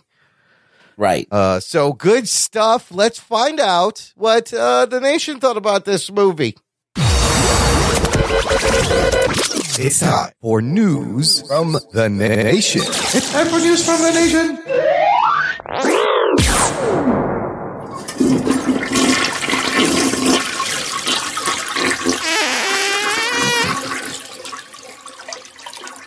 It stinks. It stinks. It stinks. So, like I said, people were excited when I posted that we're reviewing this movie. Leave your thoughts and comments. We got a couple of thoughts. Most of the comment was, it's about time. That's what John Bellotti Jr. commented. About time. Joe Henry says, one of my top Marvel films classic. What is everyone's thoughts on the fight choreography? Some of the best fight choreography you're going to see in any of these movies. It's pretty fucking solid. I don't know. Yeah, that's really good. Have we seen anything better since then? Maybe nothing that visceral. I would say the fight choreography in Shang-Chi is pretty good. Yeah. But then they get away from it. I think that they edited it pretty well too, even though they do a lot of cuts. Yeah. In this one, the you can follow everything. It's very easy to follow. Whereas sometimes when you have like a Michael Bay, like a shaky cam going on, like you can't tell what the fuck is going on at all. So I think, they were a little bit more, in control of their shots here and how it read. I mean, that elevator scene, right? Enclosed space, glass windows. Yeah. And you have the whole little bit with the collar that's magnetic that he's got to break away and he's getting tased. And sometimes it cuts from the outside. You could follow every movement, every action that happens in this fucking elevator. No problem. And that's not easy to do and make it look good. Yeah, but absolutely. Yeah, it's top notch. Jimmy the Greek Graben checking in. He says, man, this is awesome. You guys could do an MCU retrospect and review all films prior to the podcast starting. Just an idea from a Charter fan club member. He makes a good point. That's why people were going back in the feed and they were like, I swore you guys reviewed this. And I was like, no. We weren't podcasting when this came out. It's the only reason we didn't. Do some of these movies I think do deserve going back and a proper review, like your Avengers and the first Iron Man, right before pre-2015. Before we die, we'll do that at some point. Yes, at some point it'll happen. Jimmy Graben. God. Blake Braden says, finally. Daryl K said, wait, this got missed when it came out. I didn't know that. Wes Cranford, the legend, Anthony, had the most to say. Your boy says, this is hands down my favorite Marvel film. I also think it's a quality standalone film as well. Ironic that Captain America was the main character I always read from Marvel. I feel the same about him as you do, Imran, about Spider-Man. I was actually very apprehensive when they announced doing Cap as a standalone movie. I did not see how they could pull off its righteousness in the current global feelings towards the U.S., but was pleasantly surprised with the first movie and blown away with how they treated his disillusion with America in his comic arc of the 70s. And yeah, he says Chris Evans is Cap. Do we think he will ever they'll bring this back, or is Sam now Captain America? Will we ever see Chris Evans back in the Captain America outfit? Is there a possibility, a world anything's possible where this could happen? I wouldn't be mad at it. Also, yeah, I wouldn't be mad. I wouldn't mind, but it's nice to see that America's ass. So the other great thing were the lines where he's with old Peggy. She says, you can't go back and live your life over again, and right? Something to that effect. And then you think about the fact, and he goes, you still owe me a dance. And you think about the fact that he does indeed go back, gets the dance, and live his life over again with her. Yeah, that's what I meant when I said earlier, Sam goes, well, what makes you happy? Or and he goes, I don't know. And this whole run, he's been doing things for everyone else, and then he finally gets it at the end where he can live with her. So yeah, it's a great arc. It's a great arc. Do you think this is the best Black Widow appearance in any movie? I'd say this or Avengers. This made me like her more than in the Iron Man film. Oh, for sure. The Iron Man film's not a great portrayal. The Avengers in this one really rehabbed her. Yeah. Yeah. Yeah. And they showed her like her ingenuity and how she's not just the like femme fatale, like super like stronger and like no emotion, better than everybody. It's like, oh, she's smart, has feelings, has vulnerabilities, and is just kick ass as well. I mean, I love that whole bit with where she's in disguise as the councilwoman at the end. Like, I remember that being I was like, oh shit, I can't believe that was like, that was a great twist. You didn't see that coming, in the crazy technology. And then the fact that Robert Redford was in like 3 Days of the Condor, the fact that they got him, who was originally in the movies that they are inspired by, was just a nice touch. And he's very good in this. Good stuff. Okay. Justin Zwerner posted Umbrella Academy season 3 trailer. He says this looks fun. Anybody get a chance to watch this? I did as well. Oh, what'd you guys think? I'm pretty geek to see this come back. It's going to come out June 22nd. Ruggs, what do you think? Are you excited? What'd you like? The Sparrows. The Sparrow Academy. They fucked with time so much. Remember in the last one, they come back, everything's different. Yeah, there's a lot of, they're like fighting each versions of themselves, versions that are they've been replaced by other kids. Like I think the whole show is built on the fact that there's a bunch of kids that were born weird, right? And then this one guy goes and collects them all, and like kind of like Charles Xavier, and raises them in a home to like save the world. But in this version, they fuck with time and everything. That when they pop back into a universe, they are not the kids that were selected. The other kids were selected, and these are the Sparrows. So it's kind of like an interesting thing for them to be dealing with. It's and you do see that there's a post credit of the monkey. Oh, Pogo is back, and he's wearing like a biker leather jacket, like a Sons of Anarchy jacket or something. Yeah. Giving tattoos. I was glad because I love Pogo. They fucking killed him in that last season. I love the line where, is it number 5? Who's the cool one? Is that 6, 7? What's his number? I don't know. I think it's the 5. Little kid. Yeah, the little kid. He's like, look, he's growing now. Yeah. He's like, there's other versions of us here. If you run into them, and they go, kill them, sleep with them. He goes, no, avoid them. What is the matter with you people? Oh yeah, the fuck, I forget their names, but yeah, one of the guy that's you can see dead people. Oh yeah, and he's Ben, the one that suggests that to sleep with them. Yeah, you had Aidan Gallagher's number 5, Luther. There's a lot of so here are the characters. Klaus, Vanya. that's right. Klaus is the guy who sees Luther, Ben. Diego, Allison Hargraves, Klaus, and then 5. I love number 5. I also love Klaus. Those are some of my favorite characters. I love Zeppo and Bippy. Was that Mary J. Blige? Remember Cha-Cha and Hazel? I don't know. Zeppo and Bippy. That's a Groucho Marx Brothers. Those are Marx Brothers. Yeah, sure. Anyways, Whatever. June 22nd looks fun. So much to watch coming up in the next few weeks, months. Strap in. Speaking of what do watching, you guys think of? I thought I saw rumors that people were like fan casting Tom Hooper, who's Luther the big guy, as either the Thing or Mr. Fantastic. Oh, he's like as big as like Alan Richardson kind of. I think Alan Richardson's a little bit bigger. But he reminds me. I could see him as the Thing in Fantastic Four. Absolutely, that would work. Yeah, I liked Umbrella Academy. I have to catch up on what happened in season 2, but I definitely remember liking season 2 way more than season 1. So definitely will check this out. There'll be recap little videos you can watch. Speaking of watching, Anthony, what else have you been watching? I haven't been watching much, but I did continue the 80s tour last night. Oh, where are we at? And I checked out The Running Man from 1987. Shit. Oh, wow. With Arnold Schwarzenegger. That's like a Black Mirror episode from the fucking 80s. With a lot of one-liners. Yeah. Oh, that's got one-liners coming out the asshole. That's one I got to watch again. That's a fun one. That one might make the tournament. We'll see. The eventual tournament whenever we decide to do this. But yeah, it's a fun one.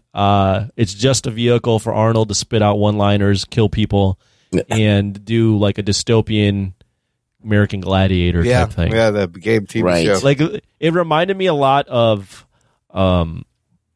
like Escape from New York and RoboCop and Terminator in terms of like dystopian future. Yeah. But like way more campy Yeah, it's cheesier. And like, I feel like Demolition Man watched this and was like, "Oh, we're kind of going to do this, but with Stallone." And like, instead of everyone being real fucked up, everyone's going to be really like altar boy clean. Yeah, the other way around. Yeah. But yeah, it's a fun movie. It's definitely campy as shit. You have a freaking one of the villains is like this like gigantic overweight guy that wears like these like Christmas tree lights all over him and sings opera while trying to electrocute people. It's a wild fucking movie. Yeah, no, that's a classic Arnold 80s fucking movie right there. What's your favorite line from it? Oh, I wrote this down. Let me. Mine is Sub-Zero, Plane Zero. That's a great one. Let me see. I wrote it down. At the end, he the bad guy, the TV host, he like sends him into the pit, and he like goes so fast that he hits the billboard, and he goes, "Well, that hit the spot." I mean, Richard Dawson, from who was an actual TV host. Family Feud. Is the villain. Yeah, and then you got Jesse Ventura and Dweezil Zappa. It's Mick Fleetwood. It's a fucking Jim Brown is in it. Crazy Jim Brown, crazy catch. Yaphet Kotto. I love the Yaphet Kotto. Yaphet Kotto. Yeah, he's in it. Completely miscast, but yeah, Yaphet Kotto's in it. The other fun one is he takes a chainsaw to one of the guys and literally chainsaws him in the nuts. And then they're like, "What happened to that guy?" He goes, "He had to split." Is this the movie where he says, "Hope you have enough room for my fist because I'm going to ram it into your stomach and rip out your spine"? Yep. That's my fucking. He says it to the TV host. Yeah, Richard Dawson. Oh, it's I mean, it's bad, but it's good. I forgot it was based off a Stephen King novel. I totally forgot. Oh yeah, they completely butcher that fucking novel. Oh yeah. It's got a great line. Up there with Commando. It's got a lot of memorable lines. Literally, like, I watched it, I'm like, this is Commando with just Arnold wearing yellow spandex. Yeah, the whole time. What is going on? Good stuff. You're going to do a Patreon thing for that one? Yeah, I'll do it. All right, see, sign up. I might do a solo, or I might just do it like I did last time, where I ring up a few bunch and do of them all. Yeah, that's fun. Ruggs, you been watching anything fun? Yeah, I watched the Halo season finale. You did? What did you think of that whole season? That mother is fucking crazy. That's all I can tell. Halsey? Yes. Yeah, she's a fucking crazy biatch. Good, one of those villains that's not quite a villain, but is a villain. Right. Crazy cliffhanger ending. I kind of enjoyed. They went on the Covenant planet. Yeah. And they fucking had this crazy action sequence. Yeah, the CG on the planet, I don't know, it looked a little, those creatures, but it looked like the video game a little bit too. Yeah, it looks. It's an alien planet. Dodgy, but like still, you could suspend disbelief if you want to. That last finale, the shit that happens with him and Cortana is crazy. And I was like, I need to find out what happened. Overall, I dug the season. I thought it was a really good season of like sci-fi television. I thought it was pretty good too. Not the greatest thing I've ever seen, but I was definitely like, hey, I'm definitely going to watch the whole thing. I wasn't disappointed. No. Yeah. I'll make one comment. Apparently it was good enough where the Ringer, you guys are familiar, Bill Simmons was like, for the Ringerverse podcast, they added another like show to it. Oh, they're doing a Halo show. And they are recapping Halo. Oh, Halo. I could talk about Halo. There's a lot of good things to talk about in there. Yeah, it's an interesting show. Yeah.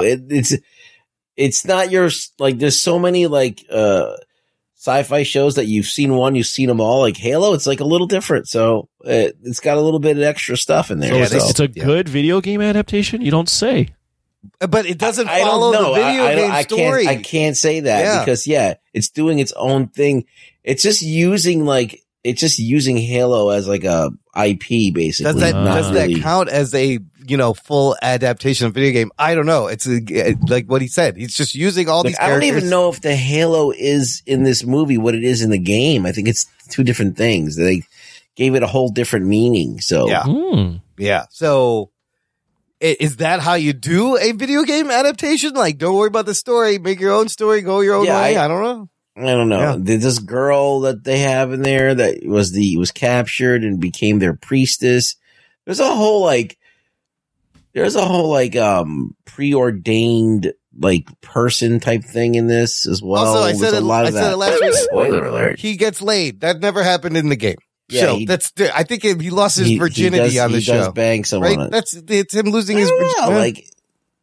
I guess that they're so neutered that they don't even have those sexual feelings. I did love the other Spartan, Kai, who's like dyes her hair red a little bit. Her character had a great arc and was very instrumental. And then the way he gets all the Spartans back on his side was great. That's a fucking cheering moment. So decent show. Yeah, it's definitely better than I thought it was going to be.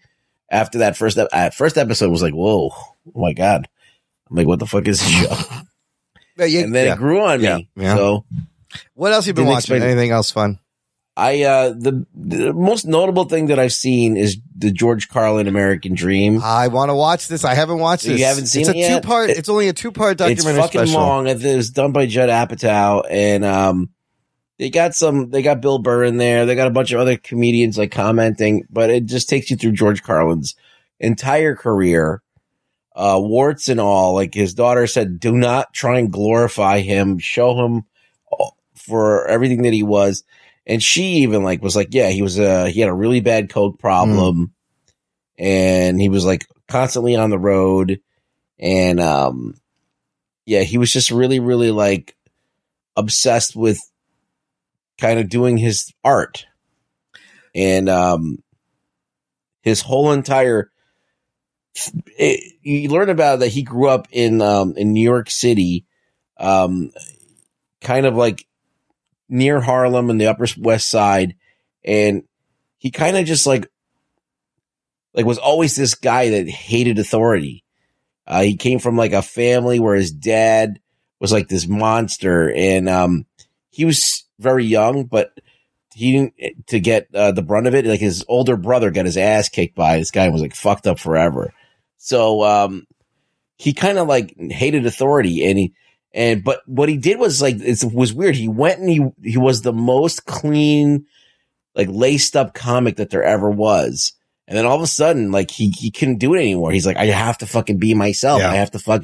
I can't just be what people want me to be. I have to just be myself. And he just started going on stage and cursing and getting in trouble.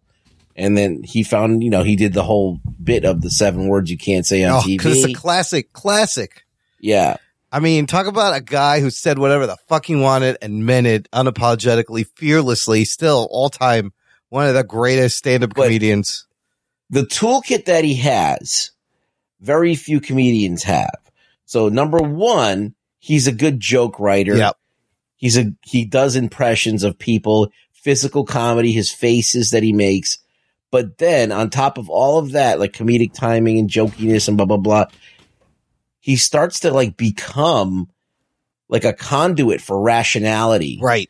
And he starts to become a conduit for truth, and not only truth, but a nihilistic kind of truth, like where he is like tearing away at any kind of like structure or whatever and just paring things down. And now one of the things that Judd Apatow focused on is that on Twitter or on social media, people are constantly retweeting his bits, and from both sides. Yeah. So a liberal will take it and use it for their argument, and because he wasn't on any side, he was on the side of this is all bullshit. You guys are fucking got your heads up your ass.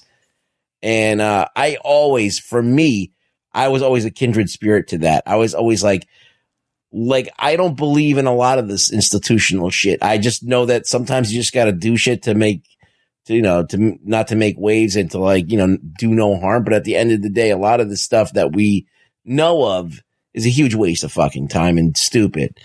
And people base their whole entire lives around really just stupid, meaningless shit. You know how now the thing is to go, okay, boomer, right? Fucking Carlin was shitting on baby boomers fucking years ago. The first guy to do it, and his rant is hilarious and makes a lot of sense also. Right. It's true. And just how he is so well rehearsed. All of his stand-up comes so off the cuff, but he has written and carefully selected every word, every phrase, every mannerism, and rehearsed and performs it like it's the first time he says this shit every time. That's how good he is. Yeah. So you get that. It's a good character study. It's a little longer than it needed to be, but hey, I was there for it. I love Carlin. I love Carlin. I'm going to check it out on HBO Max. I watched the first half of Love, Death, and Robots season 3. I think I watched like the first 5 episodes. There's 4 left. It's very violent, but it's very good also. It's like a lot of crazy monsters and fun robot stuff. I'm going to finish that. I'm trying to get through season 2 of Undone on Amazon. Remember that show, Ruggs? You're trying to? Well, I'm working my way through it. There's a lot of episodes. I haven't finished yet, but I have time. But it's that rotoscope show with Bob Odenkirk. Is it good? It's the story is it's very good. It's not bad. Like I watched the first one. I liked it. It's trippy and it was easy. Yeah. It was an easy watch. It is an easy watch. It continues their story and like every episode has like a crazy twist at the end where you're like, oh shit, I gotta watch the next one. So many things I need to watch. And there's even more, guys. Out this week, just to make sure everyone's on the same page. Friday, May 27th, Disney Plus will release the first 2 episodes of Obi-Wan Kenobi. Also this week is Star Wars Celebration, May 26th to 29th. So next week we'll do a Star Wars show, cover that news, review, give you our thoughts on the first 2 episodes of Obi-Wan. Are they an hour each or how long? I think they're probably going to be like 40, 50 minutes each, kind of like your Boba Fett and your Mandalorian was. I'm writing this in my calendar as we Put speak. It down. Friday, I would May not 27th. watch this show otherwise. Friday, May 27th. The other thing releasing on the same day over on Netflix, Stranger Things Season 4, Volume 1. And so here, this is crazy. So Netflix is really trying some different things with their release schedule, with their episode lengths. Volume 1 will have the first 7 episodes, okay? The first 6 about an hour as normal. Episode 7 is over an hour and a half long. Whoa. 2 months later, in July, Volume 2 will have episodes 8 and 9. Episode 8 is another hour and 25 minutes. The finale, episode 9, according to Netflix, will be 2.5 hours long. Whoa. Oh, shit. This is... Why would... I guess they're doing it... They don't want to do it episodic. They want to do a more cinematic. See, they're breaking what is... I think they want to keep the conversation going, obviously, by splitting it up. But now they're breaking the episodic format. And like, is it TV? Is it a movie? What is it? Does it even matter? Is it... I'm afraid it might be too much. This season will be 5 hours longer than all of the previous seasons. So imagine a whole season and how some are filler. Sometimes they spin their wheels 5 hours more than, but from early reviews and reactions, I've heard that the horror is very good. They're getting back to what was good about the show. You can actually, I watched the first 8 minutes they put out on YouTube and it was a great horror kind of opening, with a young 11. So I don't know this format is weird. But there's going to be a lot of speculation between volumes 1 and 2, and they're going to try to keep the conversation going. We'll see if it's good. It sounds like from the reviewers, it's going to be good Stranger Things. It's crazy how long we have to wait, and then I don't remember what the fucking last thing that we watched. There's a bunch of recap. The cast has done like season recap videos that you can watch that are a few minutes, and they'll catch you up. All these shows, they do a good job in the beginning.